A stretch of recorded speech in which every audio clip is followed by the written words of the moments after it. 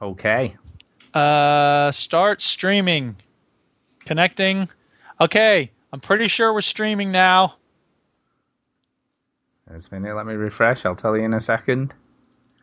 He says. Hop, hop, hop, hop, hop, hop, hop, hop, hop, hop, hop, hop. Oh, yes, it's looking good. Looking good. Ba, ba, ba, ba, ba. Ba, ba, ba, ba, ba, ba, ba.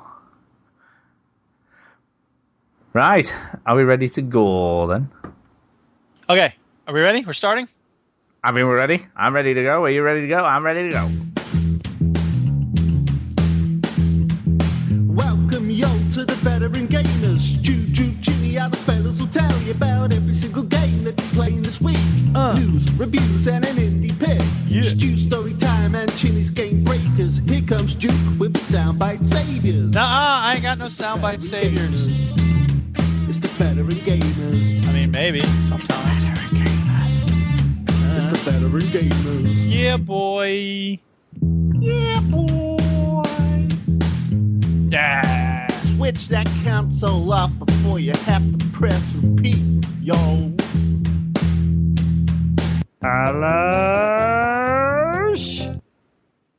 Hello and welcome to episode 304 of the Veteran Gamers podcast. Yay, 304, coming at you once more. I'm Duke.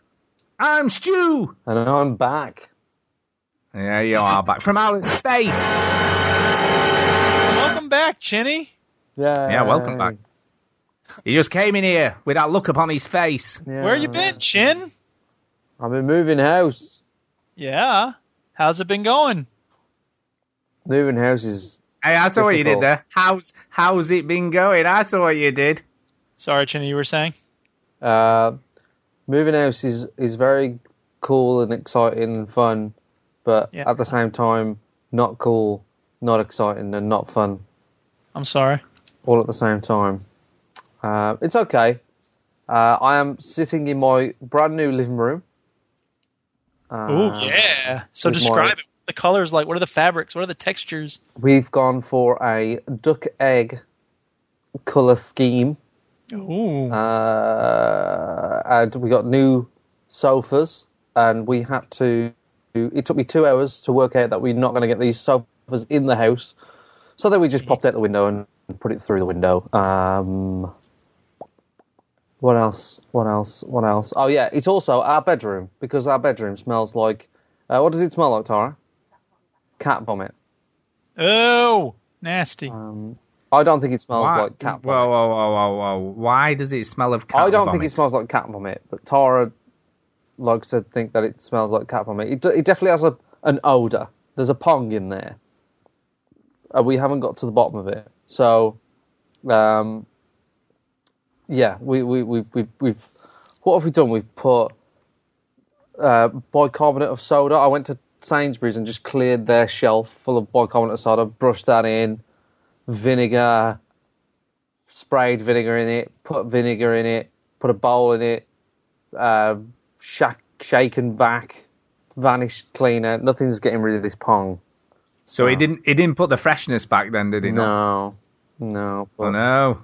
So we've Tara sprayed vinegar with a spray. That's the latest thing, and shaken back, and we'll see what that does. But after that, we're out of ideas. So. Oh dear, you'll have to take the carpet up, man. Get rid of it. I know. That's the only thing we can think of doing. Yeah, you see, carpets. Who wants them smelly things? So at the moment, we don't have a bedroom. With carpets? In a 3-bedroom house, you would think that we'd be able to sleep in one of the bedrooms upstairs, but we can't, because one's full of junk, mainly my junk. The other one is full of Tara's junk, but she doesn't have as much junk as I do. And then What? She needs to get to work on that. I know, no, she'll be catching up. Don't worry. But her stuff is like Pilates stuff, so there's like it's just big and awkward to carry through the house. And then the master bedroom, but that's just empty and smells. So we're getting through it. We're getting through it. Well, good luck. Yeah, you'll get there, man. You just need to freshen it up. I don't know what you do. Is it actually? Have you got down there and got your nose into the carpet to check it's the carpet that smells? No, we have. Yeah, we've done that. Yeah, we've done that. That sounds delightful. It does. Well, you got to do it, man. You got to check where the smells are coming from. There's maybe a dead rat under your floorboards or something, eh? Nah, well, it's concrete underneath, so I doubt it. What, upstairs? Yeah. I'm not being funny, but that sounds proper dodgy. No, it's not dodgy. How can it be a concrete floor upstairs? It just is. I don't know. They put concrete down. How do the windows stand up if there's no walls? No, but I've never heard of a concrete floor in an upper floor. Well, apart from an industrial building. If you've never heard of it, Jenny, then it doesn't exist. Yeah, it doesn't exist, yeah. Well, no, but concrete is very, very heavy, so normally you don't no put way very well built on an upper floor. On an upper floor, man. Oh, yeah. No, you know, wow. So we've been mainly living downstairs, really. Like, we only go upstairs to use the bathroom, so it's okay. But it's like living in a bedseat. It is a little bit. I mean, I'm sitting in a room right now, and there's a mattress in front of me, and Tara's on her laptop. Her laptop doesn't work with the internet for some reason. I think we have to upgrade it to Windows 10, but I have no idea how to do it because Windows sucks. There's laundry everywhere. There's just stuff everywhere, but we're getting there. Good. We're getting there. Are you happy? Are you having a good time there so far? No, it's been good. It is good, and it's not been too bad really. Like it's not, this week has just been a lot of work and stuff, and I mean, originally it's one of the most stressful things that people can do. So originally we was going to move in quicker, but like my mom and dad went into the bedroom and just started stripping all the wallpaper for no reason. Thanks, Mom. And I was just like, we only wanted one wall of wallpaper taken off because it was a bit sort of dirty, and all of a sudden my mom and dad were just ripping everything off, and I was we decided it has to go. Yeah, we thought this was the best thing to do for you, son. So that sort of delayed everything, and so that was a bit stressful. But it's all got sorted and stuff. And the other thing that knocked me on the same week that we got the keys, it was also Back to the Future Day. Yeah, that's right. And Tara was very good. You said she was like, go see it. No, Tara was brilliant. She said, you know what, it's never going to happen again. Yeah. Just relax. Don't worry about the house. Just go out, have a good time, and just forget about it. So my brother bought some tickets to see the trilogy at the cinema, and it was a really stressful week at work. Like work's been mega busy, and I thought this is going to be great. I'm really looking forward to it. So we went along, and it wasn't like a massive affair. There's a few hundred people there, and but it wasn't a massive affair. And went there, and I watched the first film, and it was great. And seeing the first film on the big screen, it was fantastic. Yeah. And then that film ended, and then it played the title for, when it says, like, it gives you the title Back to the Future 2, and it has the signatures of the director and the producer on the bottom, like the little title card. But it was Back to the Future 1 again. Oh no! Uh-oh. Right, and then they paused it. They stopped it when Marty McFly's come out of Doc's apartment and he's just skateboarding around. They paused it and said, "Oh no, it just looped. It's just a break. We've got a bit of an interval." And I thought that was a bit suspicious because the title card for Back to the Future 2 came up, but Back to the Future 1 came up, and I was like, "That doesn't sound right." So anyway, we had an interval, and we bought some drinks and stuff, me and my brother, and we went back, and then the film started, Back to the Future 2 title card, and it was Back to the Future 1 again. Oh no! Jeez! Right, and then they stopped it, and we was waiting for ages, and then the woman came out and says, "We're really sorry, but we don't have Back to the Future 2. Oh, what? No! What? Did you not have it? All right, and everybody was like, "Are you fucking joking?" Like, that's the reason why we're here today. You had one job to do, lady. Good God. If I'm not being funny. But, like, if they'd have forgot the third one, I don't think anybody would have given a shit. Like, but it's just... Oh, man. That sucks. So, could they not have just sent someone to Tesco to pick it up on DVD? I'm sure it would have worked. I'm sure they've got a DVD that's backup. What I said. Like, I was joking because the interval took quite a long time, and I was like, "Are they running to Asda or something and trying to get buy on DVD?" And it turns out they probably were, but yeah, they were probably all sold out, man. Back to the Future Day. I've been looking forward to that day. No, they said, we're really sorry, we'll refund everybody, but we can't play Back to the Future 2, but we can play 3. Right. Okay, it's all right. No, it's not all right. It's bad. Everybody walked out. What are you going to do? Everybody walked out. Yeah. So I would too. I'm sorry. I've been waiting for that day all your life. 20 years. I've been waiting for that day. Oh God! But wouldn't you have thought they'd have gone, look, I'll tell you what, we'll put it on again tomorrow and we'll get it sorted out. No, they didn't even do that. I haven't had anything that disappointing, but I'll tell you this: the Duchess and I, when the Simpsons movie, what? Never mind that. The Simpsons movie was coming out, and we stayed up crazy late for the midnight showing, and we went out there, and the frickin' power was off. There was a blackout at the movie theater, and we couldn't see it, and everyone was like, "Wah!" But I mean, the gutting thing is like this day will never happen again. Yeah, exactly. This is the day where they travelled to, and I was like, what a great day to watch the trilogy again. And the funny thing is, I went back home, and obviously the trilogy was on TV as well, right? Because they were celebrating it there. And I missed Back to the Future 2. I only caught the end, the bit where they're in 1955. So I never saw like a minute of the 2015 footage. I didn't even see any of it. And obviously, I have got it on DVD, and I just couldn't be bothered at that point. And I just watched 3. So. You should have said, look, I'll tell you what, missus, I can nip home, get Back to the Future 2 for you, and then we'll be sorted. Exactly. Couldn't you? You could have just done that, and then it'd have been sorted. I'm sure many people in the audience had it at home as well. You know, there's a few Back to the Future T-shirts and stuff. So, but it's just... They should have just said, look, who lives the nearest to the cinema? Have you got it? Go and get it. We'll sort it out. The job done, couldn't they? I know, but it's been a stressful week. I mean, I've got a stressful week next week as well. I'm filming a TV commercial next week. Wow. And I'm not allowed to say who it's for, all right? But let's say that it rhymes with Jaguar Land Rover. Oh my! What? Jaguar. Congratulations! Sorry. That's like a feather cap, man. Yeah, maybe I shouldn't have said that. But no, it's fine. Yeah. None of them will listen to this. No one cares. Do you know what? I'm just going to say, I'm just watching the footage from Back to the Future 2, and a guy just walked past who looked like he had an ironing board under his arm. Yeah. Well, that's what happens now. It did look like an actual ironing every day. I saw that yesterday.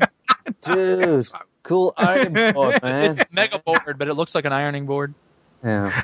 Now Fraser has a solution for you. Have you seen in the chat? Chinny's got a solution. You've got to travel. That solution has already been said to me. So it's very funny. Yes, hilarious. Never mind, mate. I must admit, I do feel for you. Yeah, really. I was genuinely good. I really was. I was.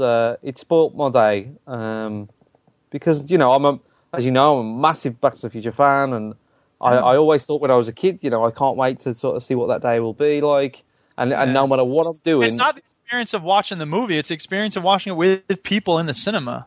Yeah, that's exactly it, because when I saw number 1 in the cinema, which obviously I suppose if you was to take anything positive away, at least I saw the first one at the cinema, it was just cool to see everything like on a big screen, and I noticed things that I hadn't seen before, and and Back to the Future is one of those films where you watch it over and over again, and you do spot different things. And I was able to, because my brother, likes Back to the Future, big fan of Back to the Future, but I don't think he knows about as much as I do in terms of like the facts and all this stuff. And I was telling him about the Twin Pine Mall and the Lone Pine Mall and how it changed from the start of the film to the end of the film and all this. And he never noticed any of that stuff. So he really enjoyed watching it with me because just to sort of point those things out. But we never got to watch the second one. Running commentary throughout the movie, like, all right, people, listen up. Here's some stuff we're going to tell you about. This is the bit where he grabs the hoverboard. Yeah. Yeah, so never mind. But never mind. I know it's a little petty thing to get sort of angry about, but whatever. Oh, I don't think it's petty at all. I think it's something that you were really excited about, and the movie theater made a big deal about, obviously, and they screwed up. Yeah. It could have been worse. It could have been worse. Yeah, I mean, at least I saw. Do you know how it could have been worse? Stop being stiff upper lips, you. I'm just but I was going to say I could have been to watch it, seen all of it, and then been gloating. Yeah, right, Chinny? That would have been much worse. See? Yeah. It would have been much worse. I could have watched it with you, Stu. That would have been worse. That would have been much worse. Or Duke could be streaming bits of Back to the Future 2 just to rub it in. Yeah, I'll watch it up there. Yeah, I need to watch it. Yeah. When the house settles down and we've got stuff in place. I mean, I could watch it, like next week or something. But there's still stuff to do in the house, and I'll probably just sit down and watch the trilogy with Tara or something. Black out the windows, man. Make it like you're in the pictures. Get some popcorn in. Be sorted. Yeah. Be all sorted. So that's. I mean, I don't know if there's anything else to talk about. The house is really nice. I'm very happy with it. There's a lot to do, but yeah, it's good. It's good. There has been some exciting stuff this week, hasn't there, Duke? I've noticed that you've got Fallout 4 preloaded and ready to go. Is that right? Yay! Here. Yes, I did. I got it on Green Man Gaming because someone put some code up on the Reddit, some discussion on Reddit about Fallout 4, and someone said, 20% off with this Green Man Gaming code, and I was like, that can't be right, and I went in, and it was, and I was like, oh my god, I'm saving 20% on the game, sweet!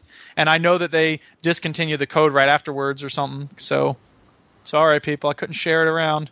But I don't know, but I've got to say, my grey market code worked a treat. Well, no problems there. Sweet. Yeah, no problems. Very excited. Yeah, and I got it on, what did I get that on? I think it was Friday it came, and they said, here's your code, though, you can get it preloaded on Steam, ready to go. Yeah. So there was a bit of trepidation, because obviously for a code that only cost me £20, I was like, it's probably not going to work, is it? The police were going to show up and say... I wasn't worried about that.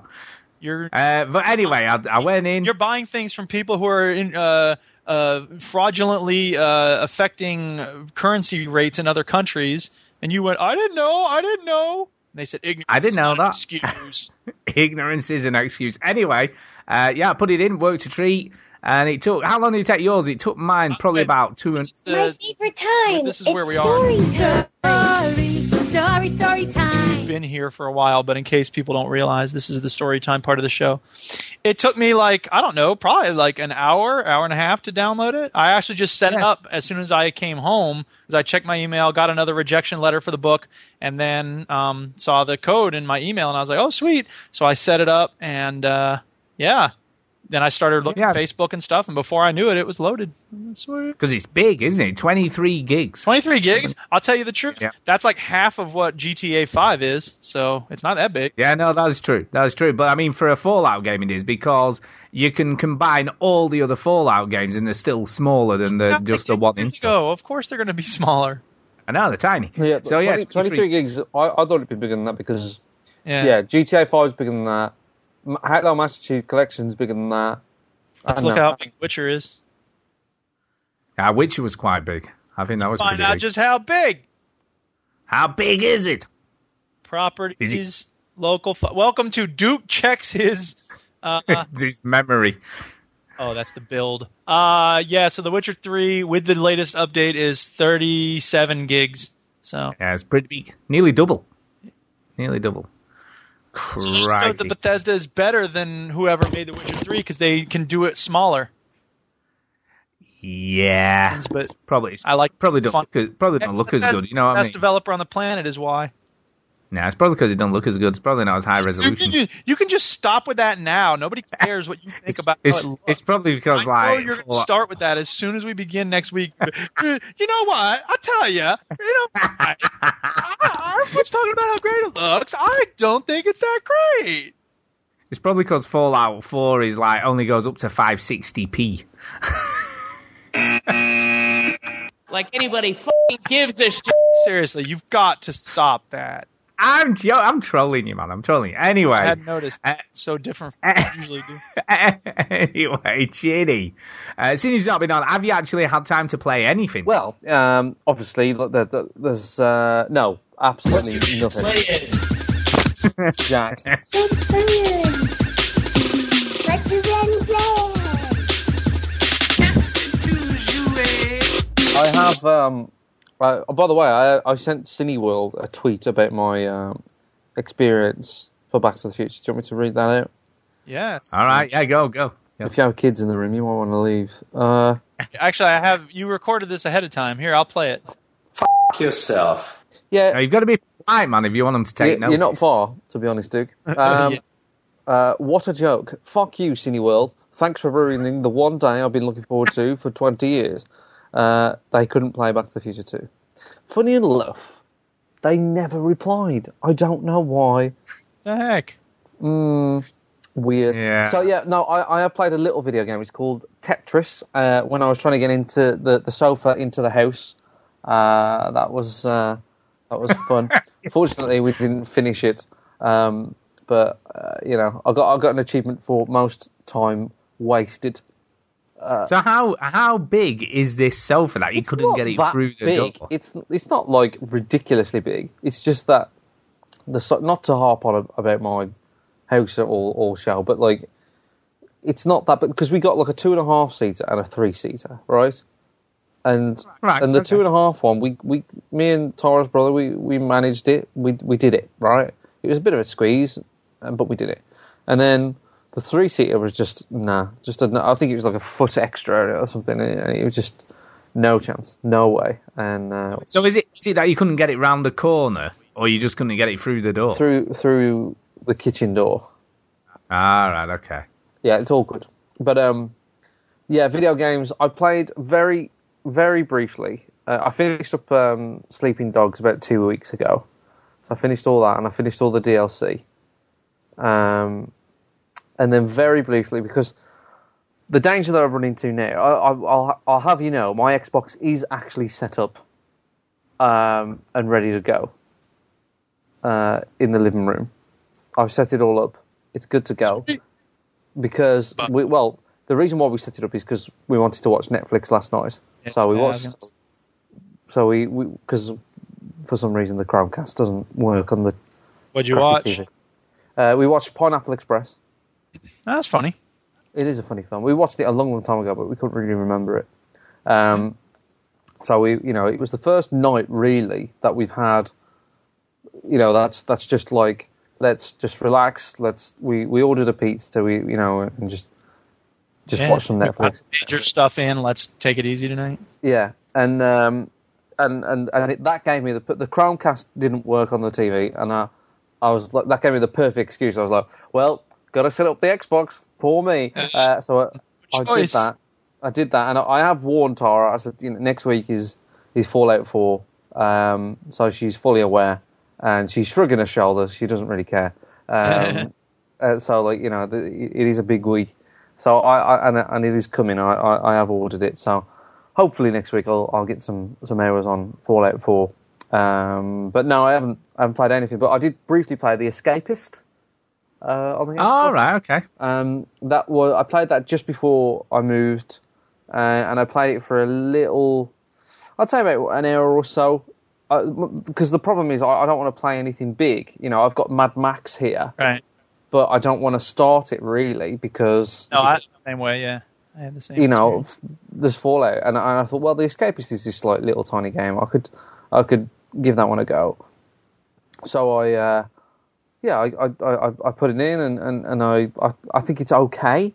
I definitely don't think it's got the same hook as like people were recommending this game to me because of Prison Architect. They were saying like, oh, this is sort of the reverse. You try to escape out of prison. Yeah, and you fall into the routine of being a prisoner. So for people that don't know, it's quite an old game, so I'm sure people have heard of it. But it's a top-down sort of pixel-friendly type of game. It's very cute looking, and you're in a prison and you have to escape the prison, and you start off in a very sort of light prison, But you still have to sort of maintain regulations and go about the daily business. So you have to do chores, and you have to go to the shower and drop the soap and all this stuff, and you have to eat your dinner and go to your cell, and you can buy things and sell things to inmates. And there was, I thought it was good and well rounded and stuff, but I found it a little bit hard to know what to do next. Maybe there's just too much open for me to do. I didn't really know what to do in terms of like, maybe I'm just dumb, but like I think I needed my hand held a little bit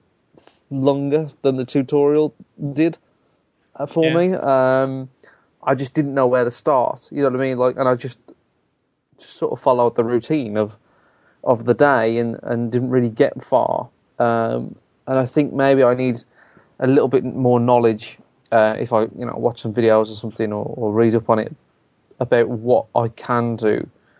Because I wasn't just really coming up with anything. I was trying to talk to other inmates and trying to come up with, is there like a shank I can get and kill some guards and something? Or, there's certain doors that were locked and it looked interesting. It looked like I could probably get in there and do something. But do you reckon maybe it's the type of thing where you have to like be patient and go through the routines, and eventually you'll see something that you can tweak or adjust? I think so, but that in doing that, it's not very interesting. It's not. So did it have like a tutorial to show you? It does have a tutorial, but like it's very basic tutorial. I feel like I need to spend more time with it to sort of appreciate it more, but it wasn't grabbing me, I have to say. And Prison Architect, funny enough, has added a mode in it where you can escape as well. So it pretty much has this in it. I don't think it's as in depth as this, but and people say that mode is pretty much the most boring part of Prison Architect. So I don't know if it just maybe it's just not a great concept in practice. In theory it's probably a good idea, but maybe in practice. But I don't know. I think I need to spend more time with the Escapist to fully understand all the mechanics. But I think they were just throwing a little bit too much at me too quickly, and I wasn't really able to get into the sort of the spirit of the game. You know what I mean? I was just sort of following the routine, and that was it. I wasn't really getting into sort of planning and shanking people and beating up guards and stuff. That was it. We're basically working out how to escape. Yeah, I didn't really know how to. You know what I mean? I didn't. Maybe that's part of it. Maybe you just got to work it out. So it felt, in that sense, like a classic. Like the old SNES games and Amiga games, where it really just didn't tell you anything. And there was just games were pretty linear, so you didn't have to try to guess what you were doing. I suppose. I mean, like things like games like the first Zelda game, for example, where you're literally just there and there's no handheld and you just sort of figure it out. And I think Zelda 2 is also quite well known for being pretty brutal in terms of direction. But I think just games are just a little bit more elegant in how they sort of direct you and point you in the right direction. I don't know. I just feel like maybe I missed something. Maybe I feel like I'm missing something. Yeah, that's a good way of putting it, I suppose. Like I feel like I'm not getting it, which is a shame because it has a lot of charm and it's quite funny and so on. But maybe I really sort of feel like I need to give it another go, but I don't really want to. Do you know what I mean? That feeling of like this deserves a bit more of my time for me to understand it. But at the same time, I didn't really enjoy. Like you weren't having fun. Played it the last time, so no, I know what you mean. It's that sense of obligation rather than the compelled by fun. Exactly. Yeah, and I agree. I think it's partly that understanding what you've got to do, and then you're making progression, aren't you? Rather than just doing the mundane stuff all the time, and you're not really sure. You don't feel like you're getting anywhere, I guess. No. But I haven't heard anyone really say anything massively positive about the Escapist. I think most people sort of like the concept of it, but I haven't heard anyone say I've spent 20 hours in this game. You know what I mean? It's always just like, it's a good idea, it's quite cute, but that's it. I haven't proved me wrong. If someone wants to prove me wrong, by all means, but I haven't heard anyone really get into this. Yeah, if you're out there about the Escapist, then write in, send a speak pipe. And I've got to say though, that was funny. Then there was one went past. He said "Better Call Saul," so that was kind of fun. Yeah, so there's all sorts of things like that. Little in jokes. I like little in jokes. But Yeah. So there's by the way, there's a few people in the Twitch chat. We should say hello just while we're on the thing. Verbal Rob's here. Fraser Moore, Balo, Mike Damn, we can't keep Olcars. away. They were just hoping that Chinny wasn't around and we'd have him on again. Yeah. I know, that's it. They're loitering with intent. Yeah. Sorry to disappoint. Here. But that's all I played. So I haven't played it much, but I've managed to talk about it for 20 minutes. So there you go. So there you go. Well done. No Well done. Duke, over to you. What have you been up to then? So I've been playing. What have I been playing? First of all, I have a story I have to tell. Oh yeah, it's my favorite time. My favorite time. So the custodian who cleans my classroom and the other classrooms near mine, his name's Anthony. He's a really nice guy, and sometimes we talk about video games. And he has a Nintendo Wii, or Wii U, I should say. And I think he has a 3DS because he was talking about a 2D Batman game, that sounds like it would be on the 3DS, maybe. I don't know. Anybody know about a 2D Batman game that came out recently? There's been a couple. I think there was one on Batman Blackgate, I think it was called, and that came out on the handheld, so that was on Vita, I think that was, 3DS. Wasn't there one on the Wii? It was like Batman Beyond or something. Maybe. There might have been. Anyway. So he was talking to me about that, and he was talking about some other things, and then he came in on Friday, and he goes, "Hey, Eric, have you heard about this game that came out recently? It's called what is it called?" He's like, "What is it called? Was it called Undertale?" I was like, God, no! He's like, everybody's talking about how great it is. Well, let me talk about how great it's not, because it's not. Look. But he was just saying that, everyone's talking about how wonderful. And I was like, look, I told him what I told y'all. Like, everybody loves it. I gave it a shot. I don't understand why everyone loves it at the end. So, I don't know. It's just weird. But I thought that was funny that he was asking me, like, hey, have you heard about this game? Like, no, not that game. Next, he's going to come in next week and be like, hey, have you heard of Heavy Rain? It's like, no, make it stop. Nah. So anyway.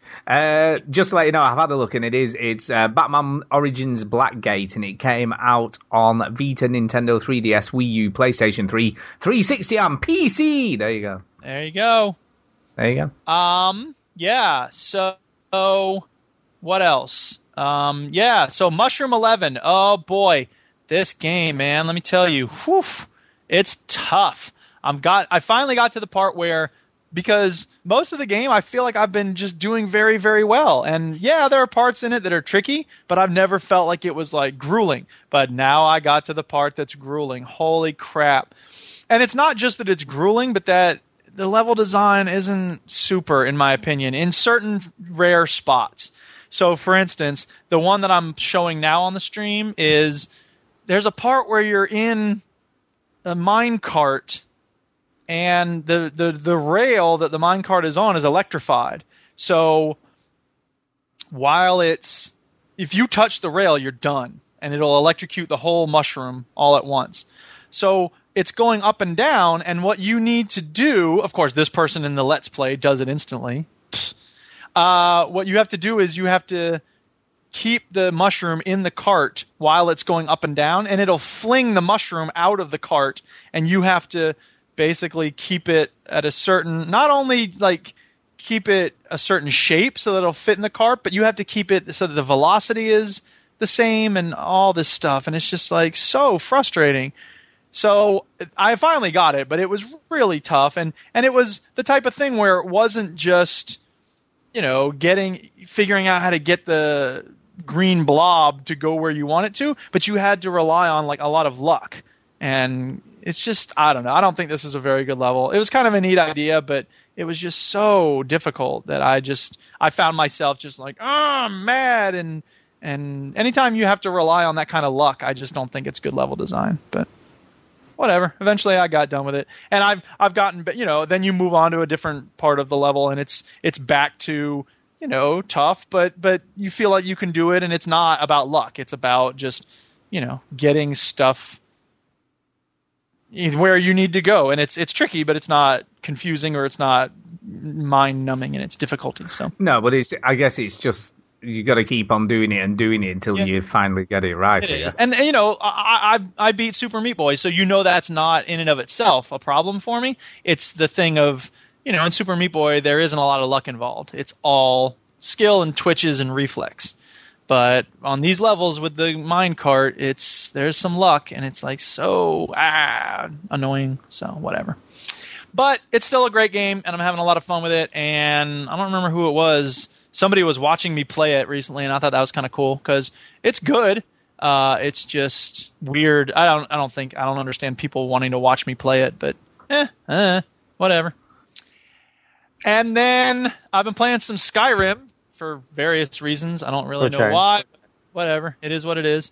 And the other thing I've been playing is Rust. And the Fallout Rust server. So there's a server that I found called Rust Out, which is a Rust server that has Fallout New Vegas built in it. So they've used the very rudimentary tools of Rust to recreate Fallout New Vegas. And you can see in one of these images that I'm pulling up, there's the strip in the distance. And there's the strip up close. And it's not really Fallout New Vegas because you don't have any quest lines, you don't have any stories, you don't have any, there's only a few of the landmarks of New Vegas. But the thing that's good about it is that you finally have some PvE action. Because Rust is based entirely on PvP, right? It's all about people coming to kill you when you least expect it, and there's nothing you can really do when they try to kill you. I mean, you can fight back and so forth. Anyway, it's all PvP. I'm not a very aggressive PvP player. So mostly what I do in Rust, as you all know, is I build towers and I, help other people and all that. But with this, with the Rust Out server, what we have is I can go, they have like ghouls that will run at you, and they're not actually ghouls, but they're, basically they're NPCs. And so you have, enemies that you can fight instead of other people. And I don't know, I just really like that because it's just more fun for me. It's not, it's easier for me to deal with. Is there still people running around? Like there are people, there are enemies in real life. There's PvP fighting happening, but it's generally everyone's focused on killing the mobs, the monsters around them, and not many people focused on trying to kill you. Now they still do. Just a Fallout New Vegas mod that does this. Yeah, it's basic. Well, it's one person who's sort of made this they've designed this on their server because Rust created these signs, and once you have signs and you can import your own images to the signs, suddenly you can make basically anything you want. And obviously, as you can tell, it's not as comprehensive as the real New Vegas. Not very comprehensive at all, but it's kind of nifty because they have the medical clinic and they have you can buy stuff from the characters too, which is really nice because it used to be that, in the vanilla game of Rust, you can't buy anything. So the fact that there's a shop is just really cool. It changes the nature of the game. It makes it more like an MMO. And I think this is the sign of what's to come because there's a lot of things you can do with it. Like in the vanilla game, if you want to get a gun, you have to run around whacking barrels until you get enough blueprint fragments to hopefully show you reveal a gun. But now with this, all you have to do is chop a whole lot of wood, and then you can trade the wood in for caps, and then you can use the caps at a different store to buy a gun. And it just right. I was going to say, how do you make your money? Yeah, it just makes it a little more, and it's kind of dumb because chopping wood isn't tough, it isn't dangerous, but it's fine. I like it. Depends where I like you chop it, though, man. Depends where you chop it. Well, it depends. Yeah, it can be real dangerous. But I don't know. So I'm really liking it. The fact that there's this, PvE element to it, and there's this, economics factor involved. I just think it's really good. Now, it's funny because as soon as I discovered this, like a week later, they had an update to Rust that had some major renovations to it. So lots of things changed, and the server basically went away for now. but the scuttlebutt is that they're working on it and they're going to re-release it as soon as they get everything fixed. So, yeah, it's good. I'm liking it. And Vanilla Rust, I play on the CMW server still, and there's a good crew of people there, and I'm playing with them. Wouldn't you rather play just like a Fallout New Vegas mod though, rather than this? Well, yeah. I mean, is the thing is that like I'm realizing that there's part of it that I love that has the openness and the story missions and the characters of Fallout and Skyrim, but then there's the mechanics of building your own house and chopping down trees and stuff. And I think once we get to a place where both of those things are in the same game, it'll just be awesome. And I'm expecting cool stuff from Fallout 4 in that regard, but it's not going to be nearly as developed as Rust. You know what I mean? So I was going to say, isn't that on Tuesday when you're going to get that? It is. I'm looking forward to it. But again, part of it is I'm trying not to get my hopes up too high because it's not going to be Rust plus everything that we're hoping for Fallout 4. So I'm trying to stay realistic with that whole thing. But I am looking forward to that crafting element. That's the part of it that I'm most keen to see about. So yeah, you've got to keep them expectations in check. Exactly. And that's it. That's what I've been playing. That's what you've been playing. Yeah. I have been playing a few things. I've finished Hearts of Stone, so that's done and dusted. I also did the side missions, so I've done all of those that are within the game as well. Review noise now that you're done. There's what? Sorry? What's your review noise now that you're finished? The review noise of Hearts of Stone as a whole was... not so good. That doesn't end well at all. Yeah, it doesn't end well. It doesn't end well. And I'll tell you why it doesn't end well. I was on the Overseas Connection last night and I was talking about it on there.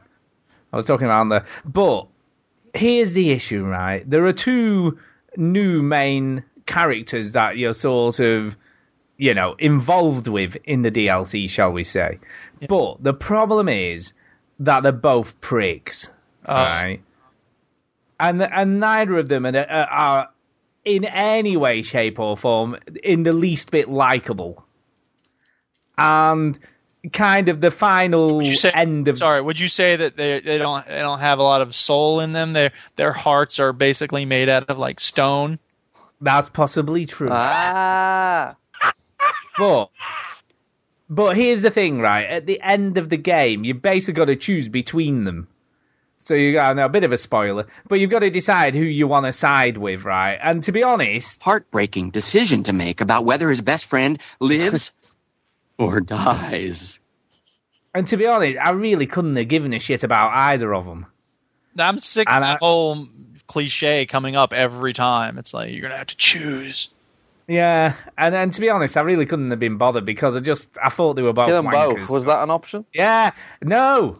Which would have been, I would have been happy with that option. Yeah. Some way of getting rid of both of them would have been quite good. Because they were both heinous characters. And they were both wrong. I mean, I did like them as characters because they were both interesting in their own way. And they were both kind of evil, but in different ways. So let me ask you this. Did you feel that way about, what's his name, Trevor in GTA 5? No. You didn't feel that Trevor was a scumbag, that you didn't care if he died? Of course he was. Absolutely. But somehow, and I don't know why, but I always feel like Trevor has a little bit of likability because he's such an idiot. Do you know what I mean? Like when I used to... I just think that if your whole attitude is, well, I don't care if they die because they're total scumbags, Trevor's pretty much a scumbag. No, he was, but when he woke up in a dress in the middle of the wilderness, right, it was just kind of funny. Yeah, it was kind of... If you wake up in a dress in the middle of nowhere, you can forgive him for killing two people in cold blood for no reason. Of course you can. Really? Because he was kind of funny at the same time. As long as it's funny when you're murdering people for no reason. Exactly. But the two characters in Hearts of Stone have no... OJ got away with it, He just cracked some jokes. People liked him. This doesn't... Must have quit. But yeah, no, they just weren't likable characters, neither of them. They were just... But they were interesting. I liked them for what they were, but not kind of as an end to the game. I don't know. But it is still good. It is still very, very good. I can totally recommend it. I mean, Rob said that I thought you'd be used to hanging around with two annoying guys, Stu. it's true. It's true. But I only paid £6 because he had £20 off on for PlayStation Plus people. So I was just like, it wasn't a huge investment, and I feel like I definitely got my money's worth out of it. Yeah. You know, and the only irritating thing, and I said this last night, because the only way in Witcher 3 that you can level up is by following really quest lines, and you get your XP from completing quests. But I've nothing major left to complete now. I've completed more or less all the quests at the level that I'm at. So every time I can complete a quest now, I only get 20 experience points. And I've just got some new... That was the sound of Stu getting 20 XP. I know. I've just got some new really cool armor, which is a level above my character because I'm level 37 now. Yeah. But to use the cool armor I've got to be level 38. But I'm about 600 experience points off level 38. Well, to do enough of these side quests that I only get 20 points a time from, it's going to take me bloody ages to get there. You know, I thought you loved the game so much that you wouldn't mind doing it. No, well, yeah, but then I don't need the extra cool armor. Remember when I complained about that stuff in Skyrim? Oh wait, I've never done that. Yeah, I don't need the cool armor though. But here's the thing. So I'm guessing what will happen is I'll have to wait now till the next expansion comes out, and then obviously then I'll get enough experience points to wear the new cool armor that I've just got that I won't be able to wear now for 6 months until I get the next expansion. So dumb. But I'm fine. I can wait. I can wait till that comes out. But it's good. Like I say, and it's still an amazing game. I still love the game itself. It's just there's just so much going on. Do you know what I mean? And there were some just cool quests to do, so I enjoyed it anyway. So yeah, I've been playing that. Chris MJW very kindly gifted myself and Millie, because he thought Millie would like to play this, a game called Mind Fork. Oh. Now I good. did. I think that's a play on words. But I did try and find some footage of this on YouTube, and there isn't any. I couldn't find any footage of this game. Not even a trailer. Are we putting money down on how long it'll take me to find it? Oh, I'm sure you'll probably find it, but there isn't anything on YouTube that I could find. And maybe I just spelt it wrong. I don't know. But anyway, I couldn't find anything. It's called Mind Fork. The record, 23 seconds here. Well, there you go. Well done. Yeah, Mind Fork. It's so hard to find. It's an interesting game. It's kind of like it's not as hard as it's trying to be one of those hard games. Okay, that's difficult to master, and it kind of does it to an extent. Stu, it was the second video down when I put in Mindfork gameplay. I think I must have spelled. Is it all one word? Yeah. Oh, I did it with words, and I found it in 20 seconds. Don't give me this one word. Nothing came on. I don't know. Are you sure that you was using YouTube? Are you sure you wasn't just typing into a washing machine? No, honestly, I went to YouTube. Anyway, it took. So here's the thing, weird, right? Kate. I can't find it. No, Stu, that's actually the sink. Where's Millie? I don't know. That's a dog. It was 79p. And it's basically like geometric shapes, and they change shape, and you basically just have to navigate a little ship around them, and that's kind of it, really. And the music's very cool, though. I was very impressed with the music. I'll be the judge. It's a slow build, I guess. Yeah, as you go through the levels, it keeps on layering. All right, that's pretty good. Anyway. And obviously it beats in time to the shapes and stuff. But anyway, it took Millie about 15 minutes to finish it. Take that, everybody who's not Millie. I know. It probably took this guy about, 2 years to make this? And went, I know, Millie finished it in 15 minutes. Done. And I thought it was going to unlock more levels, though. I thought this must be like, the first set of levels, and there'd be more difficult ones unlocking. But there weren't. There's 21 levels, and I think that's kind of it. So it was cool, though, but, it's just not very big. It's just a very small game. So, yeah, played loads of that. Played loads more Super Hexagon because they've updated it. So that's the reason I've been playing that again. They've updated. It does 60 frames a second now. Seriously, you put it to a Facebook thing? I'm not putting Facebook on here. I did it to Millie's footage. No. Millie playing it. Millie played it. Yeah, she's still got the skill, but nowhere near the skill she used to have. She can still play it great, but not like she used to. Bless her. She's too old to be a pro gamer now, Stu. She is. She's too old, man. She's the gymnast thing is like, go home, Grandma.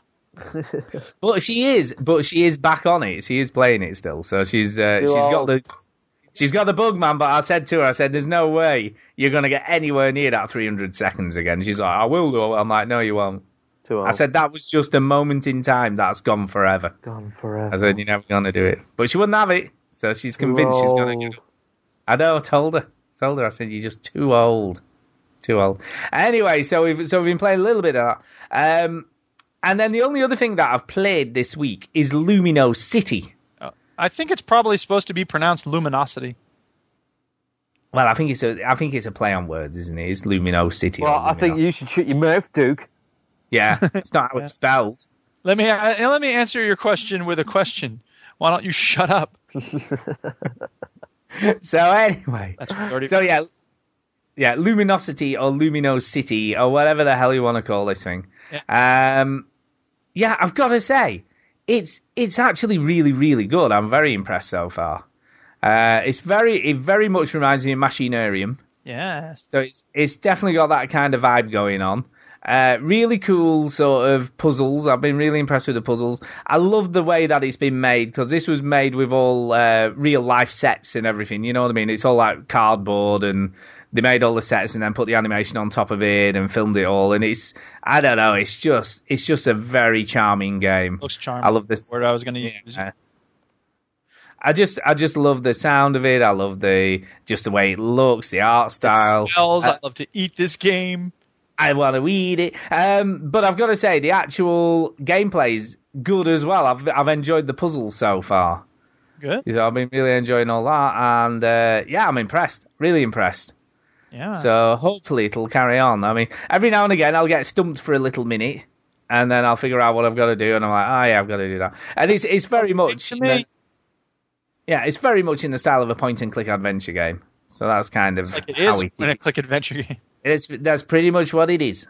But a very nice-looking one. I mean, it won a ton of awards, this. It's exactly like Stummies. And the twist is? It's a much bigger pill. And I can understand why.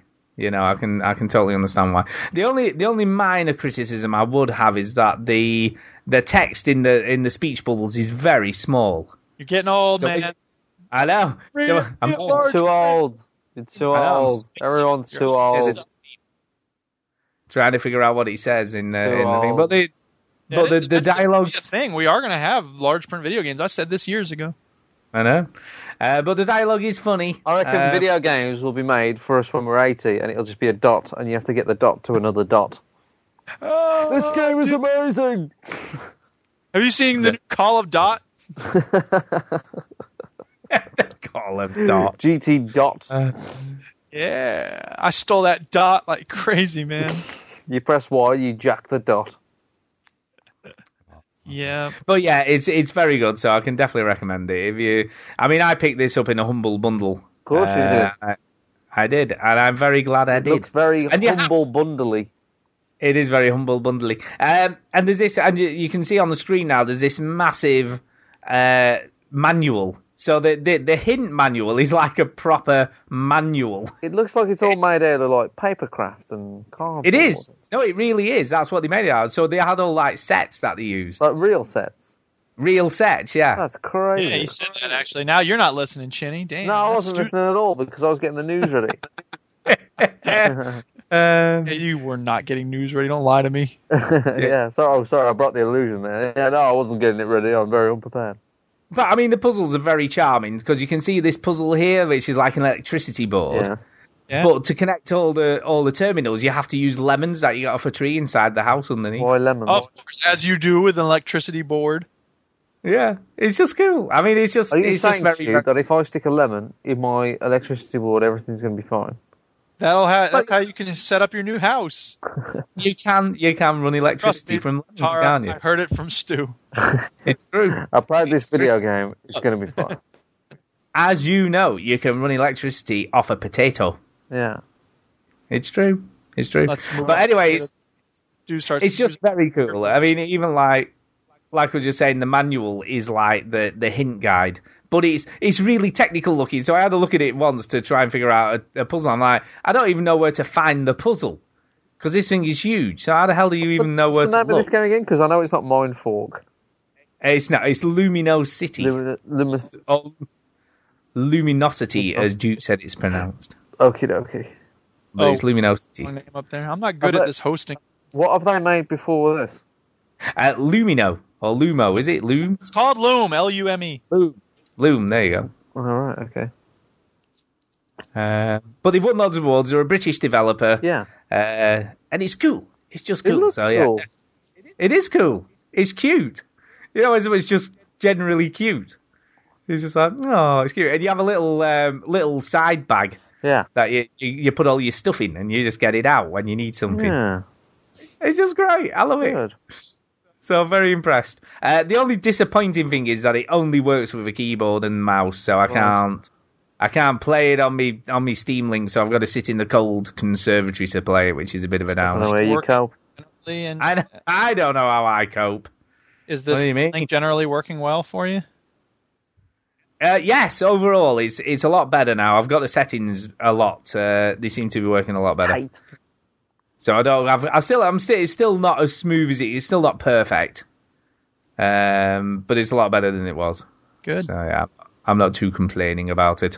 I can accept it for what it is. So there you go. Right, and that's kind of it for me. I've not played a lot else this week. I mean, obviously next week it's going to be. Are we all going in on Fallout next week? Is that? Yeah. Oh yes. Yep. I'm going to be going up to when me this next. show's out, it'll be out. By the way. It will. Well, it's out in 15 hours. If it was released timely. Yeah, like those videos are from Egypt. You try and move house and edit a video. Anyway, so yeah. Putting news first. Middle of the show. So yes, time for some news. Yeah. Chinny, what's in the news? Cool. Right, Assassin's Creed is in the news. So let's have a read of this. Assassin's Creed Syndicate's launch week sales were clearly affected by the underwhelming Assassin's Creed Unity, Ubisoft has admitted, and not the fact that they release it every fucking year. Speaking last night during an investor call, Ubisoft exec Alan Martinez explained that the negative reaction to last year's Assassin's Creed has sparked a noticeable dip in the franchise sales year on year. Unity arrived with an array of bugs and low performance across all platforms, although images taken from the game's PC version, which seemed to fare worse, ended up being the most widely shared. Ubisoft issued a number of patches over subsequent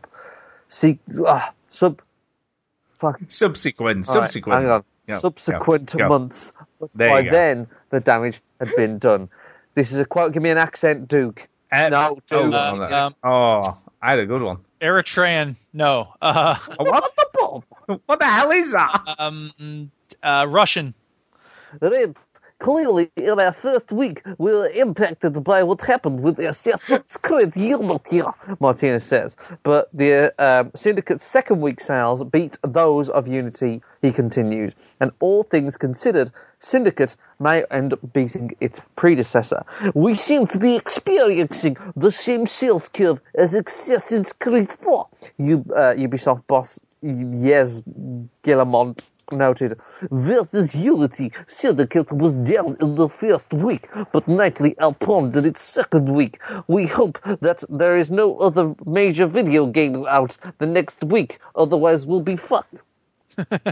That's funny. But isn't that interesting though? Because obviously Assassin's Creed 3 was not very well received either and was a bit shit. So maybe they're onto something. Who knows? It doesn't sell very well. It probably still sold like 5 million or something stupid.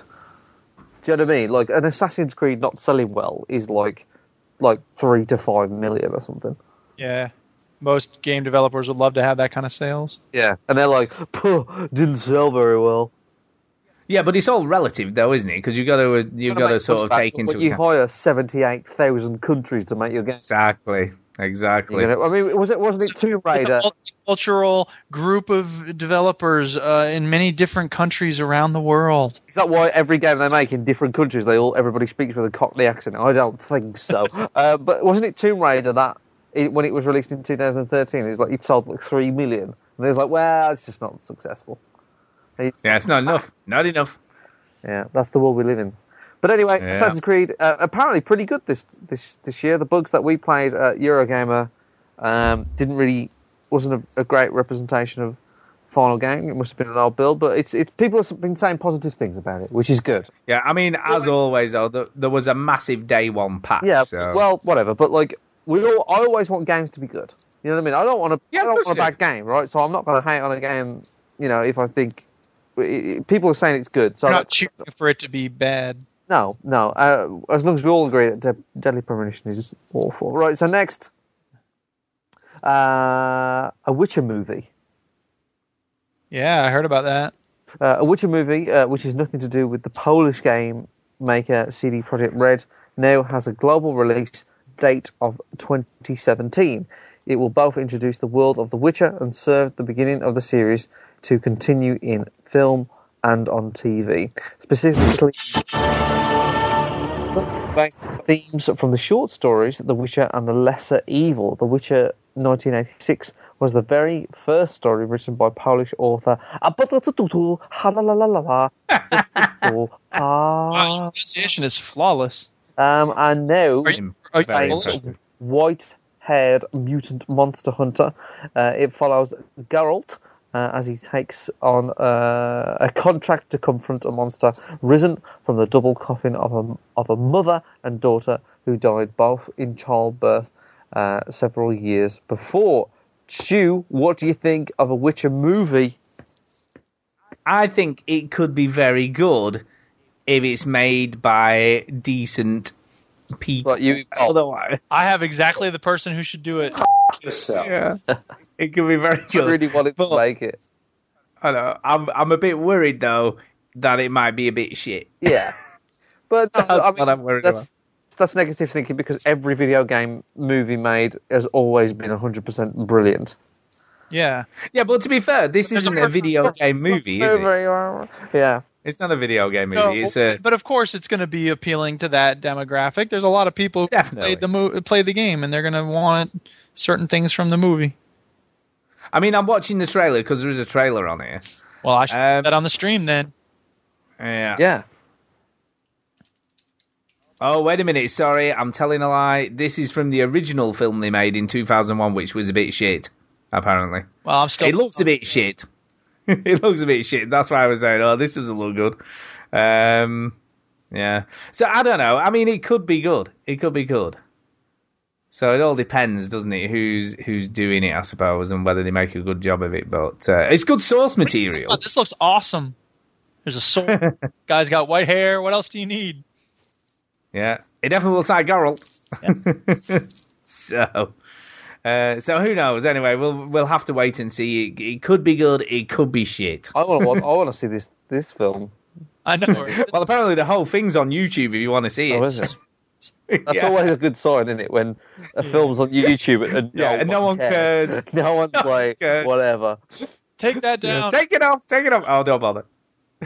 Someone might actually watch it now. In this, there's jumping and stuff.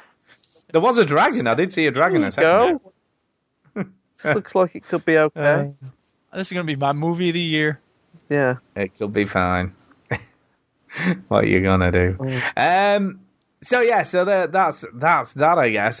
We'll... Right, moving on. Next bit of news. A cool film. Whatever the fuck this is, Banner Saga 2 is delayed into 2016. A game that I've never heard of was officially announced back in December 2014 and was slated for release on PC, PlayStation 4 and the Xbox One in 2015. Now, publisher Versus Evil has suggested it has been pushed back to the first quarter of 2016. The publisher broke the news to Eurogamer and GameIndustry.biz received the following statement. One, which made no comment on a date at all. Stu, give me an accent, please.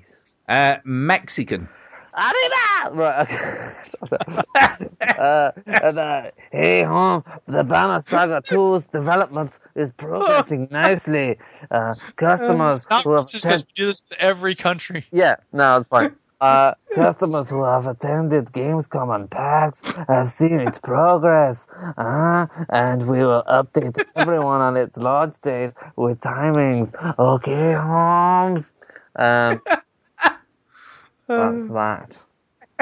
That's brilliant. What's the Banner Saga, Stu? The Banner Saga was a really well-known game. It was a really successful Kickstarter, and it's kind of like a turn-based strategy game. Right. And it looks beautiful. I mean, I have got this. Someone gifted it to me, and I did play it for a bit, but unfortunately, it's just not my kind of combat because it is very strategic. It's strategic turn-based combat and permadeath for any characters that you lose as well, which is always annoying. Permadeath. Permadeath. Oh, yeah, you die for good. It's basically Shine Bedlam, but in Norway. Yes. Okay. It's beautiful though. I mean, it's the animation. It's like just watching a cool cartoon. Right. You know, when you're sort of watching the way the story plays out, it's got full voice acting, and it's a lovely game. The story, is that a screenshot from the game? Is that kind of? Yeah, it does. That's kind of how it looks. That looks, yeah, like you say, that's like a cartoon, like a Disney cartoon. Yeah. It is. It's beautiful, and it sort of even the animations like that. You know, when it like the little cutscenes that they have between areas and stuff. That's what they're like. So it's a beautiful game, but yeah, there'll be a lot of people looking forward to this. So I think it'll do well. Developed in the UK, the new version of. I don't think so. I think they are sort of so from round the sort of Nordic areas. I don't know. I don't know where the developers. Okay. Next. Here we go. Right, we're ready for the next bit of news. UK retailer Game has this morning cancelled countless customer pre-orders for the pricey Fallout 4 Pip-Boy edition. The £99 special edition was only available in the UK via Game. Many fans had their pre-orders secured for months until this morning, when emails began appearing in inboxes delivering the bad news. Quote, "We have tried to process your order and we have hit a few issues." The email shared with Eurogamer explained, "Unfortunately, your bank has come back to us and said they've not allowed the payment to go through. For your security and privacy, they do not share the reasons with us. We do know that they usually reject payments for some of the following reasons: billing address does not match the registered card address, sufficient funds not available, card expired or out of date. What this means is that we cannot collect payments or ship the order right now. Please contact customer service on blah blah blah blah blah, and we will replace your order for you." I mean, luckily this wasn't real. I mean, luckily it was a mistake, and their ordering system had just screwed up. So everybody's orders are safe, by the way. There's an update on this. The game has admitted that Fallout 4 Pip-Boy order cancellation were caused by an error in its own ordering system. Customers were informed that their orders were cancelled by this email this morning and told that it was due to their payments being declined. And yeah, it was completely it was a complete mistake. Nice one. Total build customer confidence. But on the flip side, the phone lines were jammed for hours. People were on hold for like 3 hours trying to get through to speak to them to find out what was going on with the special edition. Where's my Fallout Pip-Boy? Yeah, and I was talking about this on the Overseas Connection last night, and I said, like, it's a bit of plastic. Yeah, really. I have to film at a place, an engineering place, by the way, right? And they do a lot of what do they call it? Multi-layered, like something manufactured. What 3D printing? You mean? That's it. Like, he had this really posh for it, and I just went, "Is it 3D printing?" And he went, "Well, yeah, but we don't call it 3D printing, but it's 3D printing." Yeah, right, great, shut up. So he was showing me all these things, and I wasn't really that interested. He was showing me all these things that they make for McLaren, and it was like going on the F1 car and all this stuff, and I was like, bored. And then he went, got this other thing here that I printed for myself. And I went, oh yeah. And he went, yeah. Have you heard of a game called Fallout? And I went, yeah, yes, I might have, yes. And he says, well, I've 3D printed a Pip-Boy. And I was like, no way. And he did. And he had one and he painted it and everything. And it looked cool. And he says, the funny thing is, everybody's like ordering this pre-order version of it. And I went, yeah, I might have heard of that. And, you know, he just printed one. He went, I'm just going to print my own. Forget it. So. Yeah, there was, I mean, quite a while back, somebody had done obviously the plans you needed to do a 3D print of one. Yeah, I think that's... So they just released them to anyone who wanted them on the internet, so you could just like print them off, put them in your machine, and away you went. Yeah, and he had easy as perfect. It was great. So there you go. See? Who needs one of those? But anyway, a 100-grand machine or whatever, and then you get one. But I said all you need to do, right, is get your phone, a bit of gaffer tape, strap it on your wrist, job done. Bam. There you go. Don't need a bit of plastic. But that being said, I am going to Feng Chewy's on Wednesday for a few beers, and he has got one of these pre-ordered, so I'll get to see a Pip-Boy plastic thing. So I'll actually get to see one in the flesh to see what it's actually like, or whether, you know, so I will report back on whether it looks cheap and nasty, or whether it's kind of cool. I don't know. We'll wait and see. The funny thing is, he has a Samsung Galaxy Note, which is too big for it, so he's got one, but can't actually fit his phone in it to make it. Maybe we should have phones be a standard size. Maybe that would be a better solution. Maybe that would help. What are you gonna do? You wouldn't have to search high and low for a phone case. How would they know what to change next time? So you have to buy the stupid next phone that they use. Exactly. Slightly bigger. She's got a new hat. So yes, I'll get to see one anyway. I'll take my phone because mine will fit in it. So I could use it. He can't. Yes. I did download the app though, just to have a look at it. Have you had a look at the app? No. Yeah, you can download the app. I don't care. In readiness. And it is kind of cool. It asks you, what do you want to connect to, PC, PS4 or Xbox One? So it gives you that choice at the beginning. And obviously, if you have the game running, it'll connect to it, and then away you go. You can just sort of have all your inventory and all that shit on your wrist rather than on the game. So on your wrist, or can you do it on like an iPod Touch that you just hold? Yes, you can do it on anything. You can do it on any sort of device. It's cool in some respects because, you know, apart from looking like an utter prick if you had one of those things on your wrist, you can go into your inventory without actually coming out of the game, I think. So it kind of allows you to do stuff in your inventory without messing around in game. Yeah. It's just a novelty shit, isn't it? Yep. You know, and like I said last night, anyone who wears one of those things is just going to look like a dick, aren't they? You have that and a Bluetooth, you'll be super awesome. Sick. Super. Yeah. Awesome. You're a really cool guy. Yes. So, anyway, what else have we got? What else have we got? The one of the greatest consoles ever made, even though it was a piece of shit, the Xbox 360, is 10 years old this month. Oh, it's crazy, isn't it? Yeah. So, yeah, it was a piece of shit, but it was also a great console at the same time. You know what I mean? It brought a lot of people together. It had a fantastic library of games, but it was a piece of shit that pissed itself every 3 to 4 months. It was just like a cute shitting itself dog, you know. A cute dog with diarrhea. Cute dog with diarrhea that made you happy.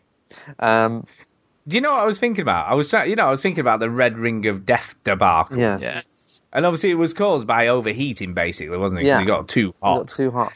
And then it made me think that I wonder if that was because when they originally designed it, it was for the 256 megabyte of RAM, and then obviously Cliffy B came along and went, "No, look, if you want Gears of War to look like this, you're gonna need 512 megabytes, which will obviously make it hotter." And maybe he was the reason that it all failed. Maybe it was his fault. Cliffy B. It was Cliffy B's fault. Cliffy B. Yeah, he killed it. No, it probably would have shut itself anyway. But yeah. So very quickly around the room, any favourite moments for the 360, Stu? I guess for me, when I very first got it, even though I played Quake 4 and it was a shit game, Sean came around, thank Chewy. Chewy came round to the house, and I'm like, oh, I've got 360, he's coming around. And he came round, and we booted it up, and I quite possibly think it was the first time we played it, because he came round when I got it, and we were both just sat there going, this is amazing, you can play what looks like a PC game on a console, it's amazing. So that was kind of cool. And then the other thing I got, very early on, I got Rockstar Table Tennis. Yeah. And it was the first time I played online against somebody else. And I was playing table tennis with this dude from somewhere in America. And obviously I've just kept going to Kay, can you believe this? I'm playing with this guy, and he's in America. And I'm sat here, and he's in America. Now I'm in America. Now I'm in Australia. Now I'm in America. Yeah. And I'm like, this is amazing. And I think that was, and obviously I was chatting to him, and he had some mates around, and they were all chatting, and it was just this, like, this is just amazing that I can play games with someone who's like thousands and thousands of miles away. So Stu's favorite thing about the Xbox 360 was that it had the internet. Yeah, but I mean, you've got to think that's 10 years ago. I mean, now it's just commonplace. With people on maybe not different countries, but certainly in different states on the PS2. So the fact that you hadn't had that experience yet, that says no, I never did that. That's about the console. Yeah, I never did that though. So it's kind of like that was the first time I'd ever done it, and it was incredible though. You know that you could just do that. Yeah, no doubt.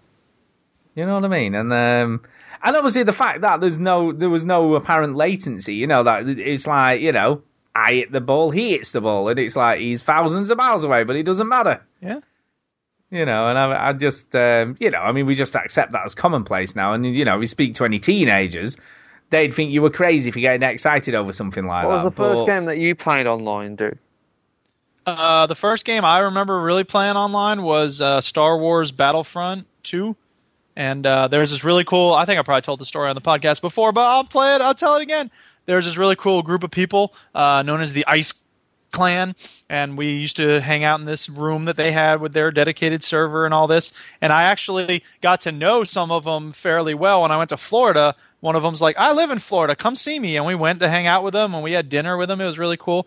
And then it turns out one of them was in Madison, where I live. So I was like, oh my God. And so we hung out a few times, but then he turned out to be kind of a weirdo. And he said, Tupac's alive, man. And I was like, yeah, I've heard that. He's like, no. Tupac's alive. No, he is. No, he works in my local laundry place. He was so intent. And, and then eventually he stopped returning my calls. It was interesting last night. Mark Annex was saying that Fable 2 got him into RPGs, because up until then he'd never played an RPG. And he said, and then he played Mass Effect and loved that, and now he plays RPGs all the time. And he said if it weren't for Fable 2, he probably wouldn't. Well, there you go. Fable 2 was a great game. There's no doubt about it. Yeah. What play that again someday. Does that have to do with anything? No, because Fable 2's on the screen. What? Duke's showing Fable 2 at the moment. I'm only joking. I love Mark. Yeah. But yeah, I mean, obviously, again, another early 360. And look, Peter Molyneux did something that actually was quite cool. Yeah. Oh my God. Fuck is right twice a day. And to be fair, right, Peter Molyneux has been true to his word, because I tell you what, since he did that raft of interviews when he said he weren't going to do any more interviews, I have not heard hide nor her of him since then. Even a stop. He's been kidnapped. Right, twice. I think he has. I think someone just gagged him. They all super glued his lips together, so he can't say anything anymore. But Battlefront 2 was released in 2005. I would have thought it was way earlier than that. Yeah. But, yeah. You'd be wrong. You'd be wrong. So yeah, I mean, and there's some fond memories. I mean, the other fond memory I have is the original. What was it called? Now I've gone completely blank now. I can't think what I was going to say now. Redemption? Sorry. Yeah, no. Although Red Dead Redemption was very cool. No, I was thinking more like early memories. You know, early stuff that came out on it. Mm-hmm. Mm-hmm. I mean, what's yours, Chinny? Anyway, what's yours? What? Your favourite memories of the 360? I think Gears of War Online, Call of Duty 4, Modern Warfare Online were some great memories. I think Red Dead, because because I'm a big Rockstar fan. I played Red Dead, but I didn't play a single player for like a week because I was playing the online so much. Halo 3, the discovery of like the orange box and stuff. Crackdown was an exclusive. Yeah, Crackdown was a good amazing one. Yeah. Just had some great times on it. I think Rocket Races on Halo 3 was some of the best things I've ever done. BioShock. Oh my god, that was so good. Yeah, no, it's been a good console. 2 was exclusive to the 360, wasn't it? What was I? Geometry Wars 2? Oh, that was the game I was going to say. Geometry Wars, the original one. Yeah. Because that was cool as well. Do you remember the first achievement you unlocked? How about that? What, in Geometry Wars? No, on the 360. Oh, the very first achievement I unlocked? No. Well, it's probably either going to be something in... Well, it'll either be in Quake 4 or possibly Condemned. Because they were the two games that I bought with the console. So I got that. Those are the two games I bought with it when I got it. Shinny, you're not going to miss this opportunity to talk about Halo Wars, are you? Oh, yeah? I don't. Halo Wars. I really think about Halo Wars. This would be funny if Shinny came on one day, he's like, I hate that game. Fuck Halo Wars. When I'm playing Halo Wars, I actually say that. I fucking hate this game. I just want to say, this game, I'm done. Yeah, it's true. The Adventures, that was my favorite experience on the 360. What was your first achievement that you unlocked on the 360, Duke? I have no idea. What was the first game you played on the 360? I think it was maybe Gears of War 2, just because I was late to the party as always, and I saw a Gears of War at a friend's house. And then eventually, got a used one, and I was just really impressed by the way that it was the thing where you run in the first Gears of War game, and it like moved the environment around you. That whole thing of like warping the graphics so that you run. So I was like blown away by that. Oh my god! So, and the other thing is, I eventually got my 360 mostly because the PS2 stopped playing DVDs, so I needed something to play DVDs with. And eventually I got all stuck in. That's funny. So you've got to have two reasons to buy one. Which is basically what my PS3 is right now. It's just a way for us to watch Netflix and play DVDs. So there you go. So yeah, I mean, it is cool. The first achievement that I unlocked, by the way, was a game called the Hexic. Remember that? I do. That was I think that was installed on mine for free when I got it. No, that came as a freebie. Yeah, and I played that because I had nothing to play for it really. But wasn't it Hexic HD or something like that? Yeah. It was a good game. It's in HD, people. It's in 720p. It was pretty good. Hexic. Yeah, wasn't that by Thingy? Which developer was that by? That was by Thingy who made Plants vs Zombies, wasn't it? It could have been actually. Yeah. No, not Telltale. PopCap, wasn't it? PopCap, yeah. I'm sure it was by possible. But it was PopCap. Oh, I know my favorite experience from the Xbox 360. It was Naruto: Rise of a Ninja. Naruto. It was actually it was Carbonated Games. I thought it looks like it should be a PopCap game, doesn't it? All they have made is Hexic games. They have never made anything else. That's funny. That's well, yeah, that's cool. I mean, Dead Space now. Sorry, I tell a lie. They made other things. Completely fucked up. They played. Do you think they'll have? They made Uno. Remember Uno? Oh my god! I loved Uno. First throw game was an exclusive for the Xbox 360. Yeah, it was. It was the only console that was out. That they had loads of exclusives at the beginning. Yeah, because they were out a year ahead of PlayStation and a year ahead of PlayStation and Wii U. Wii, and so they had tons of exclusives. They did. That's how they did it so well. They just got loads of games that no one else had. So that's another reason why they red ringed, because they released it earlier, they pushed it earlier, rushed the console. Yeah. But doing that, they got ahead of everyone. Oh yeah, it kind of worked out in the end.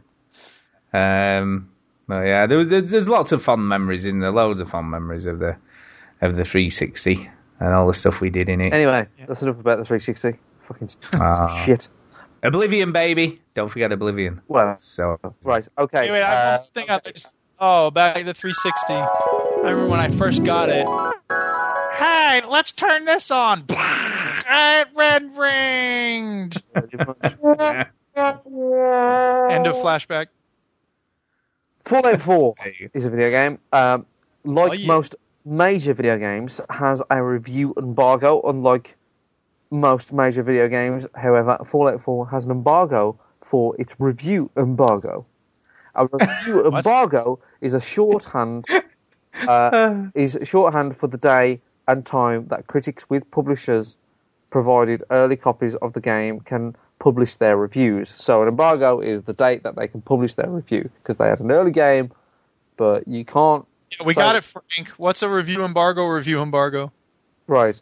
This is common practice, and in many ways, it's a good one. By setting an embargo, a publisher prevents the outlets from racing to see who can publish the first review at the expense of thoroughness. Blah, blah, blah, blah, blah.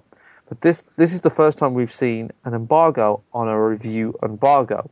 Here obtained by Kotaku is an email sent out by Bethesda. So, we hope you're having fun exploring the wasteland of Fallout 4. We know your followers are eager to hear more about the game. If you'd like to reveal when your review or launch coverage will run, you can share it beginning this Friday, November the 6th. So they can't tell... Weren't allowed to say when they were going to... is going to be out. But wasn't it going to be midnight on the day of launch? I was going to say, surely, is whatever time the embargo for the reviews is, everybody's just going to put it out at the same time, surely. We're going to put it out at 6:66, which is 7:06. Do you know what I mean? But the review embargo is Monday, I think. Monday the 9th of November. Yeah, it is. 8 a.m. Eastern Standard. So it's actually... So that means all day long, students are going to be coming to me going, Mr. P, it said it's not 1080 for real. It's not actually 4X and 4K. And I'm going to say, shut up, get out of my face. Do you know what, though? This is kind of like you wonder if the PR team were like, oh, we're a bit slow today. What shall we do? Oh, I know. Let's send another email out. That'll give us something to do for a little bit of time. I really don't think the PR team for Fallout 4 is sitting around going, oh, I'm bored. What can we do today? Well, why would you send this out then? Imminent launch of the game in 3 days. You think they're going, what? I'm bored. Yeah, but, do something. But answer me this then, right? Would it have really mattered if, say, I don't know, Eurogamer went, oh, by the way, at whatever time that is in UK time, 8 a.m. Eastern Standard Time, our review will be out. Does it really matter if you said that on the 5th of November? I think it was a stupid email that came out of boredom. I don't think anybody at Bethesda is bored right now. No, I'm sure they're not. They're all like going, oh no, I hope it's going to be great and people are going to be happy. Swimming in their cash. That's right. Yeah. With all that, I don't know, shit crafting stuff who no one cares about. Hey! What? Wait, here, I have a thing here. Where is... Don't make me break my foot off in your ass! Yeah, it's true. Yeah. It's true. Anyway, any more news, Chinny? I think there is some more news, isn't there? It's a quiet week, but they're quite good news stories. It's quiet, but, you know, there's some new stories going. What, the Valve thing? I put that... yeah, that's a Duke story, so you need to do it, because Duke's put it in. Right. You don't have to, but I just found it interesting. I found this on Reddit. There was I guess it's a news website called Motherboard, and they did a Freedom of Information request for the Federal Trade Commission in the United States to get text of complaints that people have lodged against Valve and Steam. And some of them are interesting. You may just want to scroll down to some of the actual complaints in the block quotes there. Okay.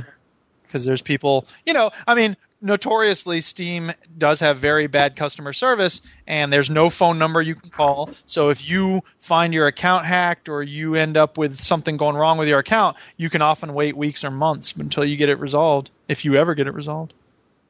Okay, so here's some of the complaints.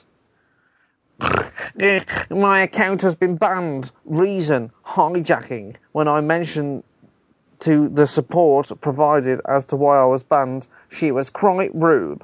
Sorry, I can't speak. My cleft palate is hurting. I'm a YouTuber with about 350,000 subscribers, and most of these are bots that are paid for in China.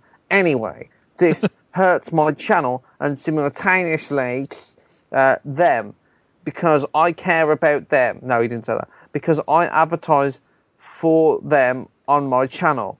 The support from Valve are not answering me and they're ignoring me. That's a pretty good impression of GH Rocker there. What are you trying to say? I'm trying to say it's a YouTube video. Come on, man. Come on. It's got a YouTube channel. That's all. That's the only link. Next. Right. Alright, let's read some out. I don't know what these are. Okay. Yes, Soul Brother. We are also excited for Fallout 4. Soul Brother in the chat. What? What? What? There's one here. I am writing on behalf of my son who has autism. He purchased the game and spent hours downloading it, only to have it say unknown error. I went through all the troubleshooting steps and it still didn't work. There is still no customer support phone number, which should have been a red flag.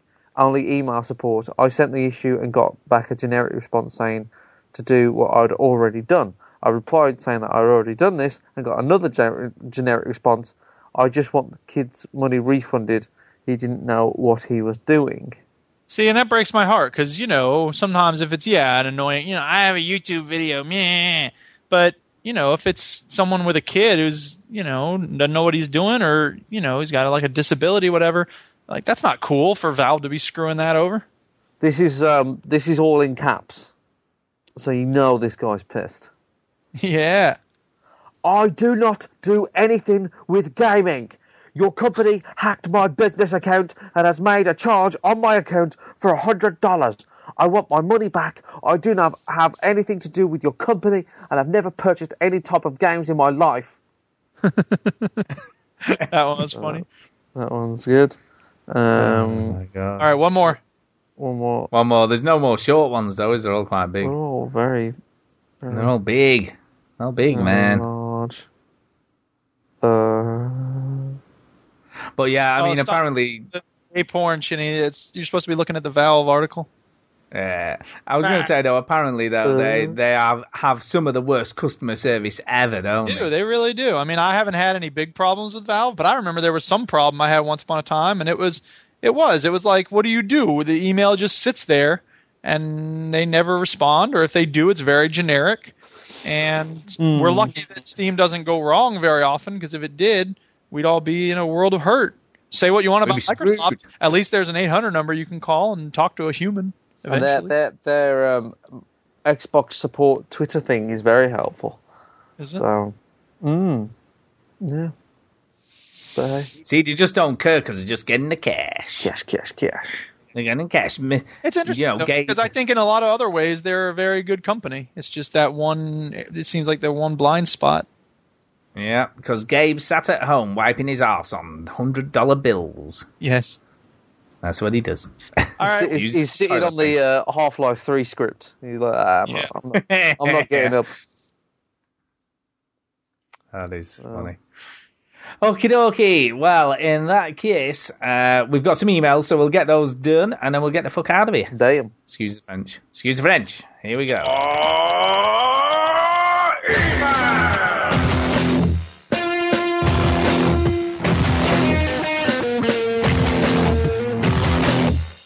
Whoa, that ruled. Our first emailer is someone new, I think. I'm almost sure we've not had an email off this person before. I could be wrong, but I don't think we have. It's off a person named Matt Bond. Wah. Matt Bond. And he says this: how much is enough? I don't know. Dearest 6. veteran gamers. The answer is 6. 6 is enough. 6 is enough. Hope you are well. I've been listening to your show for quite a few months now, and I have to say, it's the shit. I'm kind of hungry, but other than that, I'm pretty well. It's the shit. Anyway, you said you wanted people to email in questions, so I thought I'd give you a topic that's been on my mind. Sweet. You're our hero. A few shows ago, Duke was talking about taking a break from gaming every once in a while to help give him more perspective on things. Yes, that's correct. I've recently returned from travelling around Europe for a month, where I only had my 3DS handy and only played it for a few times. I found that taking a long break away from gaming was refreshing, and playing games felt much better when I returned as a result. However, However, to my surprise, I often find myself thinking about playing games whilst away and getting an itch to get back home to my Xbox, even with all the exciting things to do and see whilst travelling. well, yeah. So my questions are as follows. Firstly, how much gaming is enough to satisfy your needs? 6. 6. Yeah. 6 hours, 6 minutes, 6 gaming. seconds. I think if I don't get like a half an hour a day, I start to get cranky. I start to feel like... Is that true? Yeah. Jesus Christ, man, that's weird. Why? I don't know. I could go a day with never turning on a console and playing anything and wouldn't be that bothered. That's not my point. My point, I mean, it's not. Here's the thing. It's not that I always get a half an hour of gaming. It's that's at the end of the day, after I've taught and after I've done all my extracurricular stuff after school and after I've graded the papers and after I've walked the dog and washed the dishes and done other things that I need to do in the afternoon, then I expect to get like half an hour, maybe an hour of gaming. If I don't, that's okay. Like sometimes it just doesn't work out like that. And part of the challenge is recognizing that I have that expectation and realizing that it's absurd and it's, first world problems type of thing. So I'm trying not to be a dork about it. But, if you want to be honest, my brain does have this thing in it that says you deserve time for yourself. And that should always be spent playing video games. Yeah, I don't know. You see, I don't think like that. I must admit, I don't think like that. I find, I certainly don't get cranky if I don't play for a day. Yeah. I don't go, oh man, I need to play games. Give me a game. What the hell's going on? Either. I'm just saying, like, there's just, it's a minor irritation. Yeah. Some people get that way if they can't get to the gym or whatever, you know what I mean? Like, and now that makes more sense because you're moving your body and the human body craves activity and all that. But there's a part of my mind that does crave video game time. Yeah, but I do feel like, and I know you've said this yourself anyway, but I do feel like that is like an addiction. Of course it is. Do you know what I mean? Absolutely. Because that is kind of like the cold turkey, innit? It's like, oh man, I can't do it. I mean, Chini, you've hardly played anything the last week or two, have you? When you're moving and all 2 weeks. 2 weeks I haven't played a video game.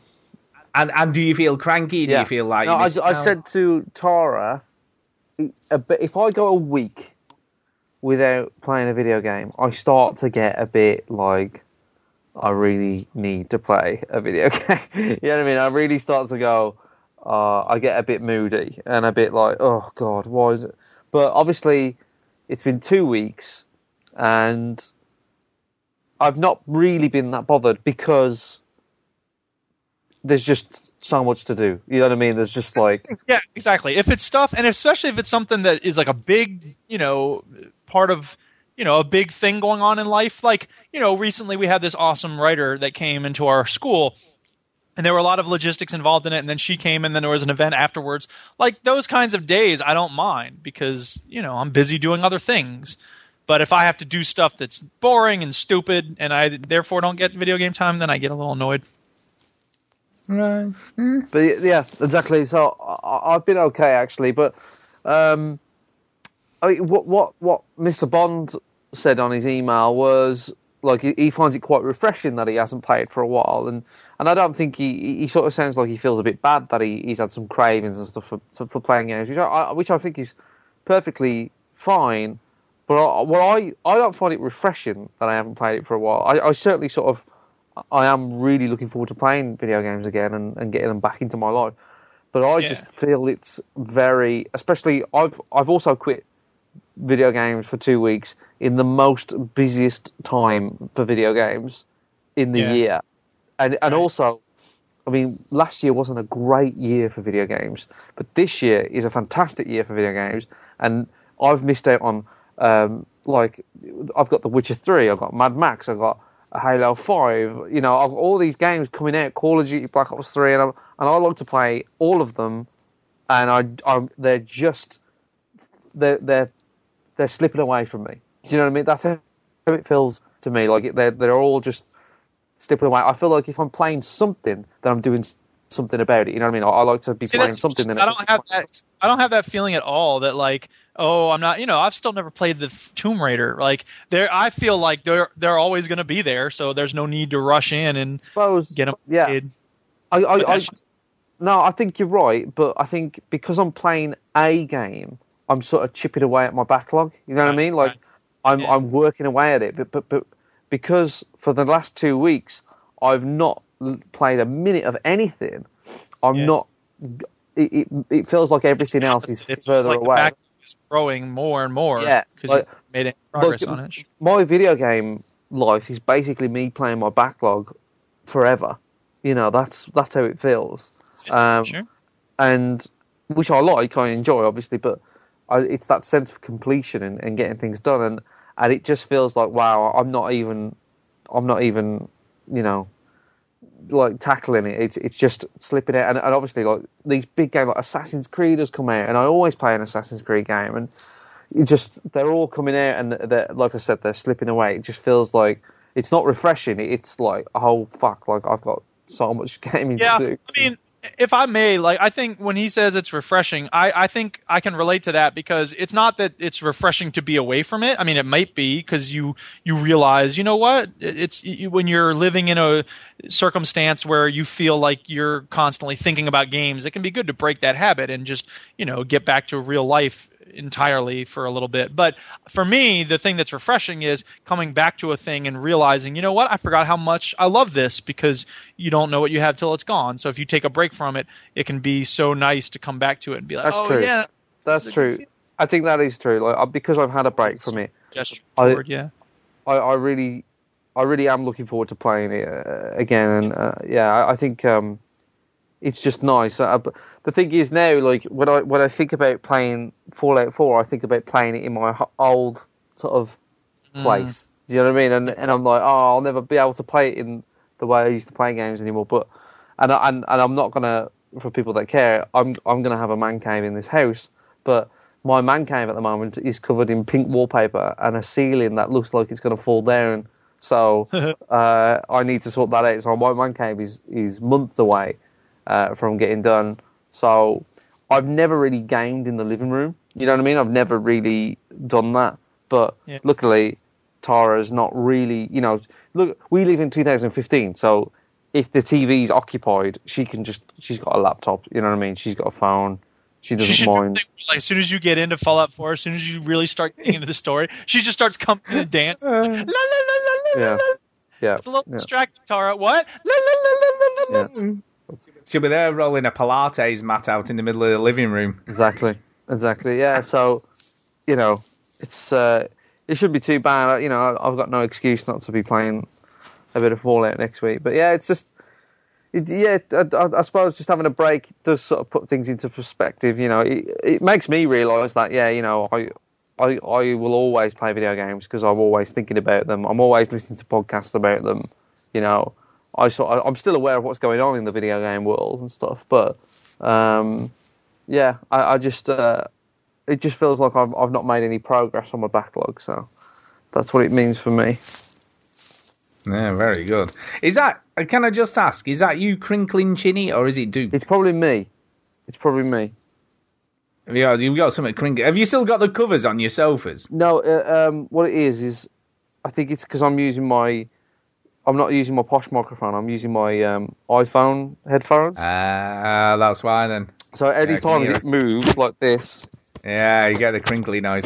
Okay, that's fine. It's fine. Right. Anyway, he does have another question. That's not the end. He says, personally, I find 2 to 3 hours a day is enough to quench my gaming thirst. See, you were making fun of me. I know. 2 to 3 hours a day, damn.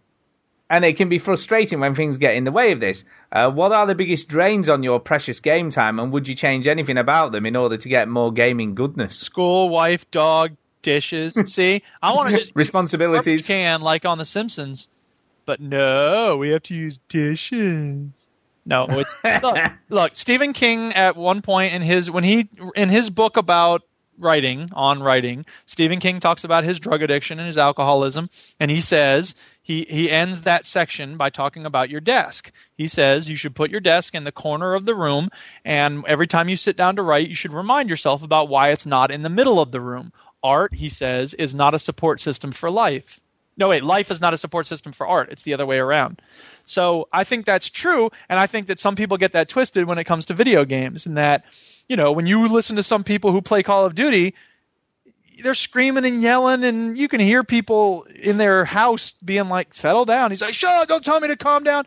And it's like, dude, this is a game. It's not the entire world. But you know what? I think for some people that is their entire world, and that's so sad. So get some perspective, people. It does happen. Yeah. I mean, for me, again, because I have quite a lot of days off now during the week and stuff. So one week I only work 3 days, so I have 4 days off, and then the other week I work 4 days and I have 3 days off. And quite often I'm on my own at home because my wife's at work, etc. So I have loads of time to game. So I don't really bother too much because I can play, 4 or 5 hours in the morning. That's why you make fun of me, because you're like, oh, God, you expect to get this. You sit and play for 4 hours, 3 days that you don't have to work. It must be nice. Some of us have jobs to go to. And then I don't play, obviously, on the days I'm working. So it doesn't bother me because I've got my fill on the days when I've been off. Yeah, exactly. You don't need half. But I don't do that all play day. for 8 hours the day before. I tend to only play in the morning though, and then I'll do something else in the afternoon because I don't overdo it. You know what I mean? Yes.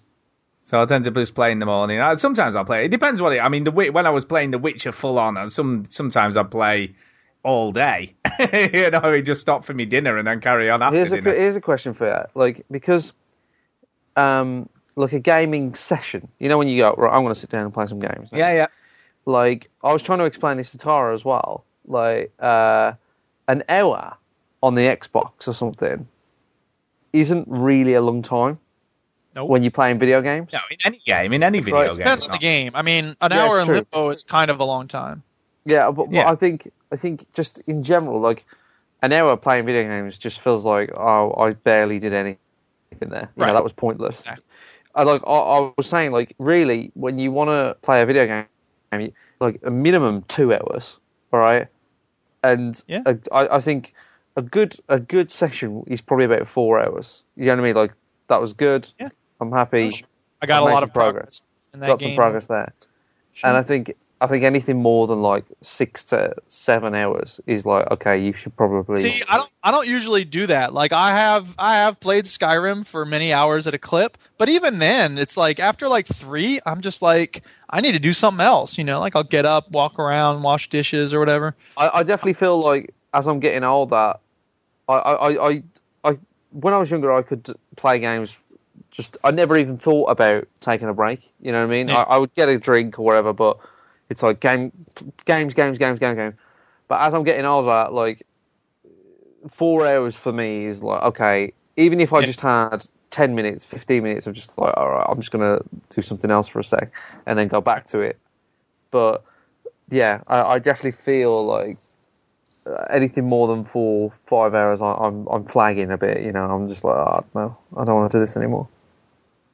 Yeah, no, I kind of agree. I think you do get to that. I mean, I do after about 3 or 4 hours. I do need to go off and do something else. Yeah.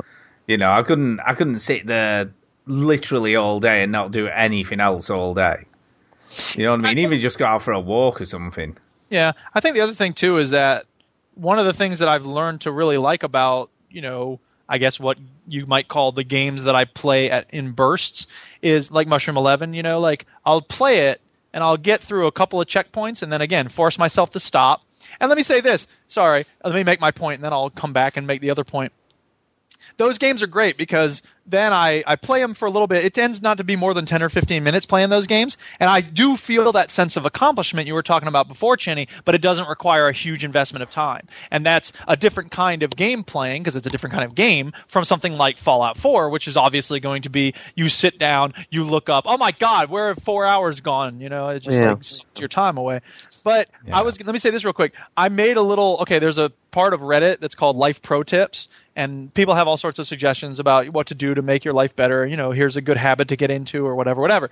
I posted the thing about, like with Super Meat Boy where you want to get to a checkpoint and stop while you feel good and successful. Because if you keep going and you get mad and all that, it'll be frustrating and you'll think negatively about the game when you go back to it.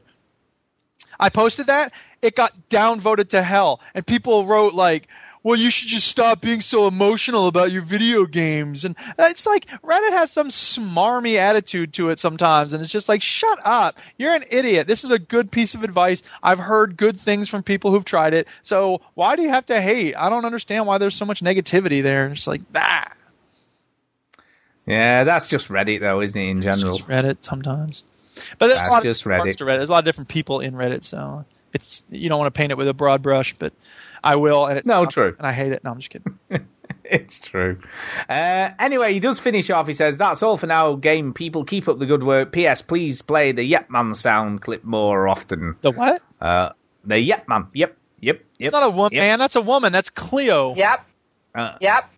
Yep. I'll just hit here and do this for the rest of the show. Yep.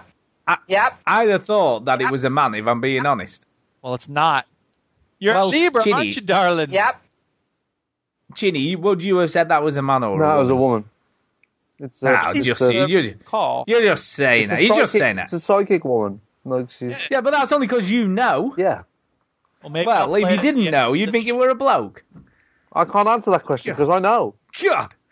Yeah. Anyway. Do we have any more emails? We do. We have two more. So we have one from Derek. We're never getting Derek Signs, who says this. I'll give you 5 on it. He says, "Hello again, veteran gamers." Hello. And whoever is guesting for Chinny this week. Well, Chinny is strangely.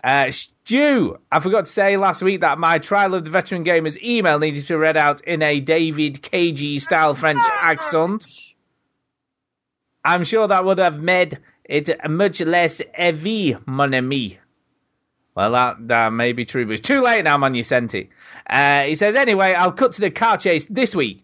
You have the choice of 5 new video games which you can play on any system of your choice from the end of this week's Veteran Gamers recording. The catch is, you can play no other video game for the next 2 months. So which of the following would you choose to see you through to 2016? Too easy. Number 1. I know, it is too easy, to be honest. Rise of the Tomb Raider. Number 2, Fallout 4. Number 3, Star Wars Battlefront. Number 4, Halo 5 Guardians. Or number 5, Call of Duty Black Ops 3. We're all Black Ops 3, right? Oh, definitely. Black Ops? Definitely. Oh, yeah. Black Ops 3 all the way. No, realistically, Duke, I'm guessing you're going to say... I don't know. Maybe. Oh, sorry, come on. I was queuing up the Cleo prank call. Go ahead. What's the question? The catch is you can play no other video games for the next 2 months. So which? Skyrim. What? Skyrim. That's not even on the list. Oh, sorry. There's a list. Go ahead. What? There's a list. Tomb Raider, Fallout, Battlefront, Halo, Call of Duty. Fallout. Of course. Yeah. Of course. Finally, we get there. Of course. Sorry. Chinny, I'm guessing you're the same. Yes. Yes. I mean, look, Rise of the Tomb Raider is a tricky one because you're not going to be able to play that for 2 months, man. You can't play it for 2 months, man. Unless you're playing a minute a day. Yeah, an hour a week. You're not going to be doing it. Yeah, you're going to do that. Where are you going to do that? Star Wars Battlefronts are possible, I guess. That's probably a good second, that one. Well, I suppose any of the other 3 are good contenders because they're multiplayer components. Yeah, whichever one floats your boat. You know what I mean? Yeah. If you're into multiplayer games. I'll play a little bit, have a round. Mine would be Fallout 4 also off this list. Anyway, finish off. Keep it crispy. Derek, keep it crispy. And the final one is off, and we've not had one for a while, off Jason. He says, hey, Fallout boys, stupid header puns or not, this email is under an embargo. Yeah. He said, I haven't discussed bowel movements all year long. Today was rough, though. I walked into the bathroom at work this morning, and oh, no. Oh, God. First it hit my nose, then my tongue, forcing me to dry heave for several seconds. Why is your tongue hitting a bowel movement? That's not sanitary. He could taste it. He could taste the smell, man. I needed my toothbrush in a bad way. That was intimate, very personal, and deeply unforgivable. Oh. If you make even yourself puke when you go to number 2, then you need to go see a doctor. Yes, or you have should the go to common the doctor and not write to us about it. or have the common decency to not go in a public place.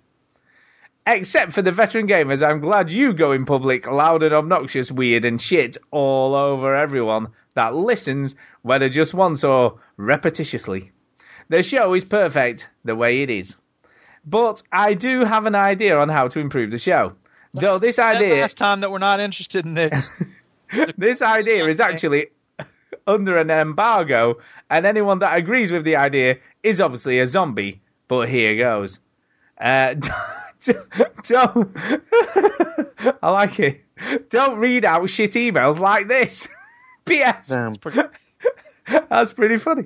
Effing Star Wars, man. Can't wait. Yeah. New gameplay for Battlefront is looking hot. Anyone gets that on PS4 and wants to stand trial to do a PSN search on Star to help and join the match. So there you go. There you go. Oh, that's brilliant. I like that. I don't read out shit emails like this. Is good. It's good. Thank you, Jason, for that. Thanks very much. That was good. I did know I was going Derek. I did. Sorry. Yeah, thank you, Jason. You're gonna take. Listen, you need to write in and say tell Stu what you think about him almost calling you Derek. Yeah, you'll have to do that. Because we have 2 people who write in every week and they, whatever. And one of them didn't write in for ages. Yeah. Anyway, that's it. Thank you very much for that. Let's do some shout-outs and get the hell out of here. So we'll come to you first. Yeah, it's time for a shout-out. It's time for a shout-out. Hey! Oh, dear me, that made me laugh. Right, Duke, over to you first. Okay, I will shout out Jason Gallagher and Derek Sains because they write in, and I appreciate them being in touch, and everybody who listens. And let me see, pulling up my tweet deck here so I can shout out people who have tweeted to me recently.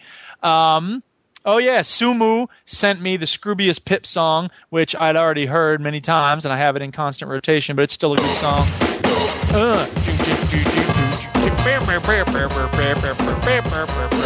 Anyway, yeah, so thanks to him, and Kyle Adams liked something that I sent. Mark Hanex had a thing about Bob the Businessman. Jason Gallagher sent me a thing about a Pip Box Xbox Fallout Edition thing. Turtle502, I like reading his tweets on Twitter, and GH Rocker also, I have to shout out Kyle Adams because he sent me a thing for a website called shop4dragon.com, which had a Skyrim Dragonborn steel necklace for free. And I was like, what? How is this free? And apparently they're doing some big sale where, I guess it's still on, where you can order it and you only pay for the shipping. So it was like $7 for the shipping. And I got it free. So if people want to check that out, you can go to shop4dragon.com and do a search for the Skyrim necklace, and you only have to pay for shipping. So let me just ask you: are you gonna wear this? I don't know. Maybe. You know what I mean? I need to see a picture of that. I think that it'd will be cool to wear it with my Skyrim tie, like an ultimate nerd out. Oh my god.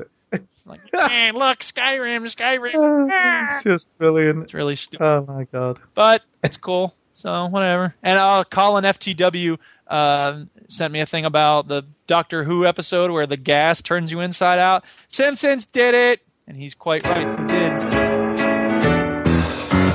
One chorus line of people dance until they make us stop. The end of my shout-outs. The end. And Sorry, Ginny, over one to more. Black Eye Boy was the one who gifted me Mushroom 11, and I have to thank him every time because it's such a good game. I know, you keep doing that. Yes. There you go. And someday, I will play Life is Strange, and I will shout you out over and over again for having gifted me. Yes, you will. Yes, you will. Ginny, over to you. I want to shout out Cineworld for being the worst cinema ever. Oh. I hope that whoever forgot to take Back to the Future 2 to a Back to the Future trilogy showing because of the Back to the Future 2 reference to the future, I hope that person really felt bad. Boy, I really hope somebody got fired for that blunder. Absolutely. So, yes. I'll shout out Tara, because she's sitting here with me. No. In our lovely new house. And she...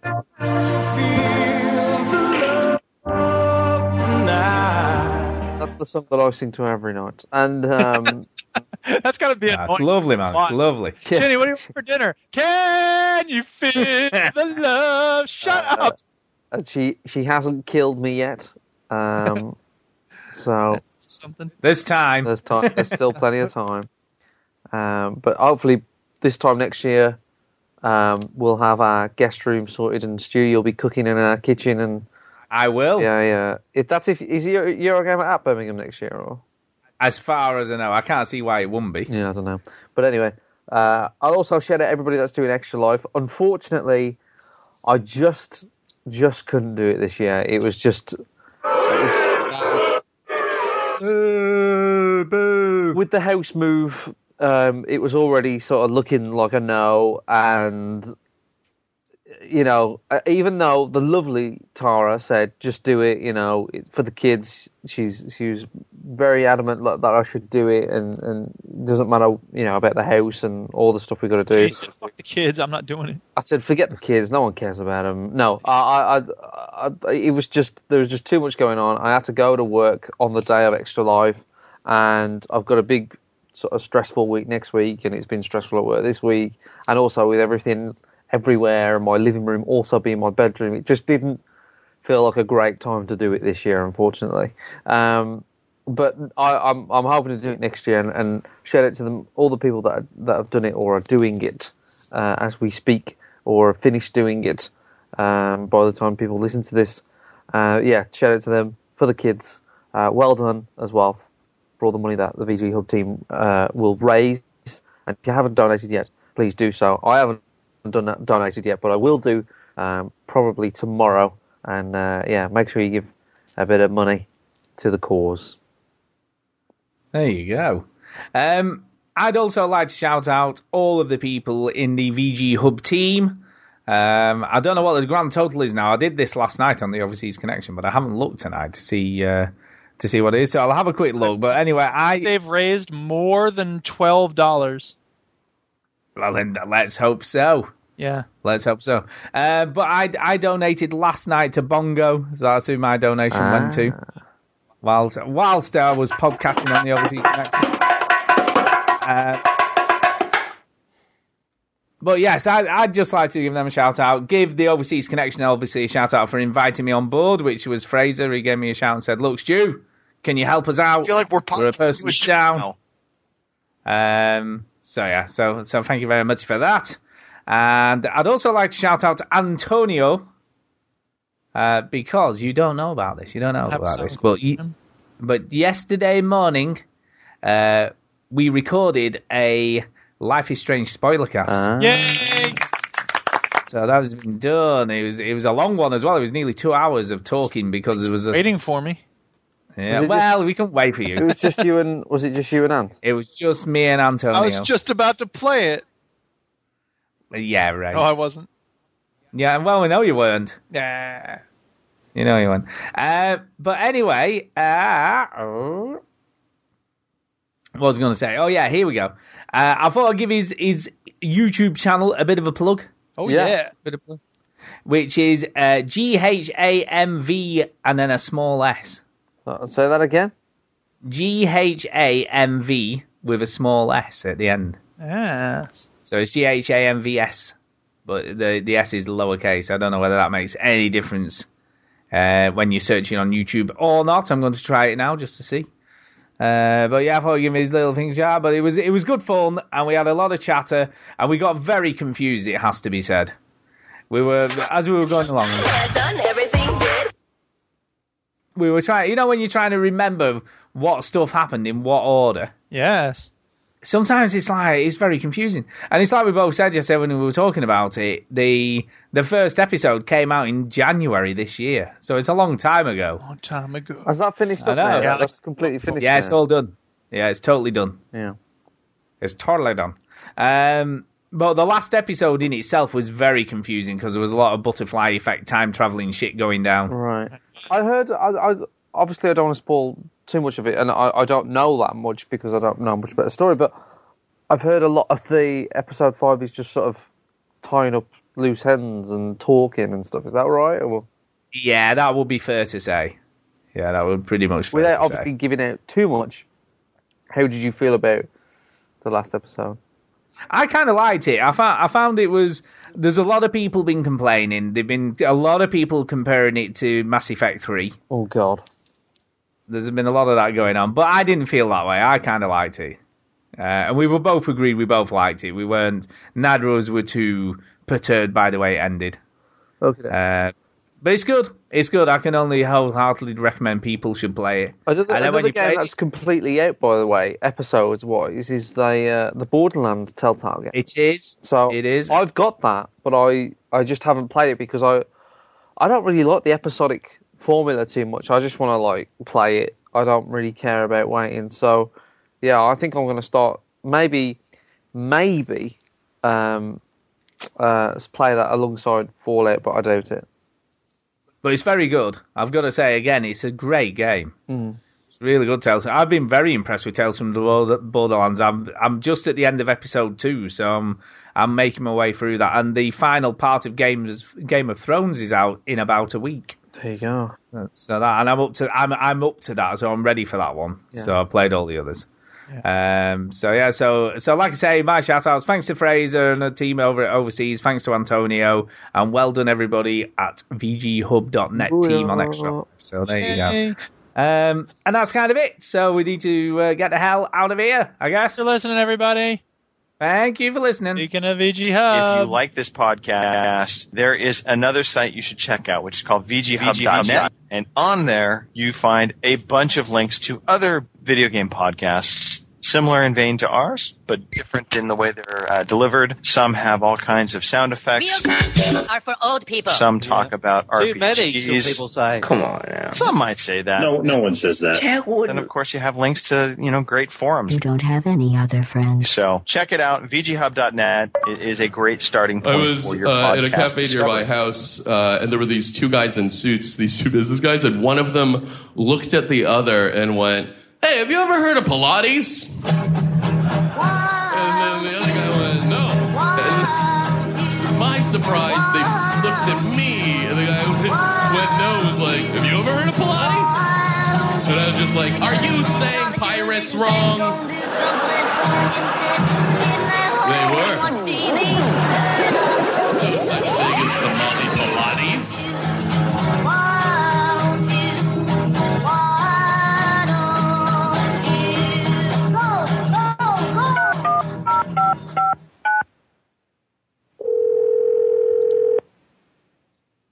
Hello?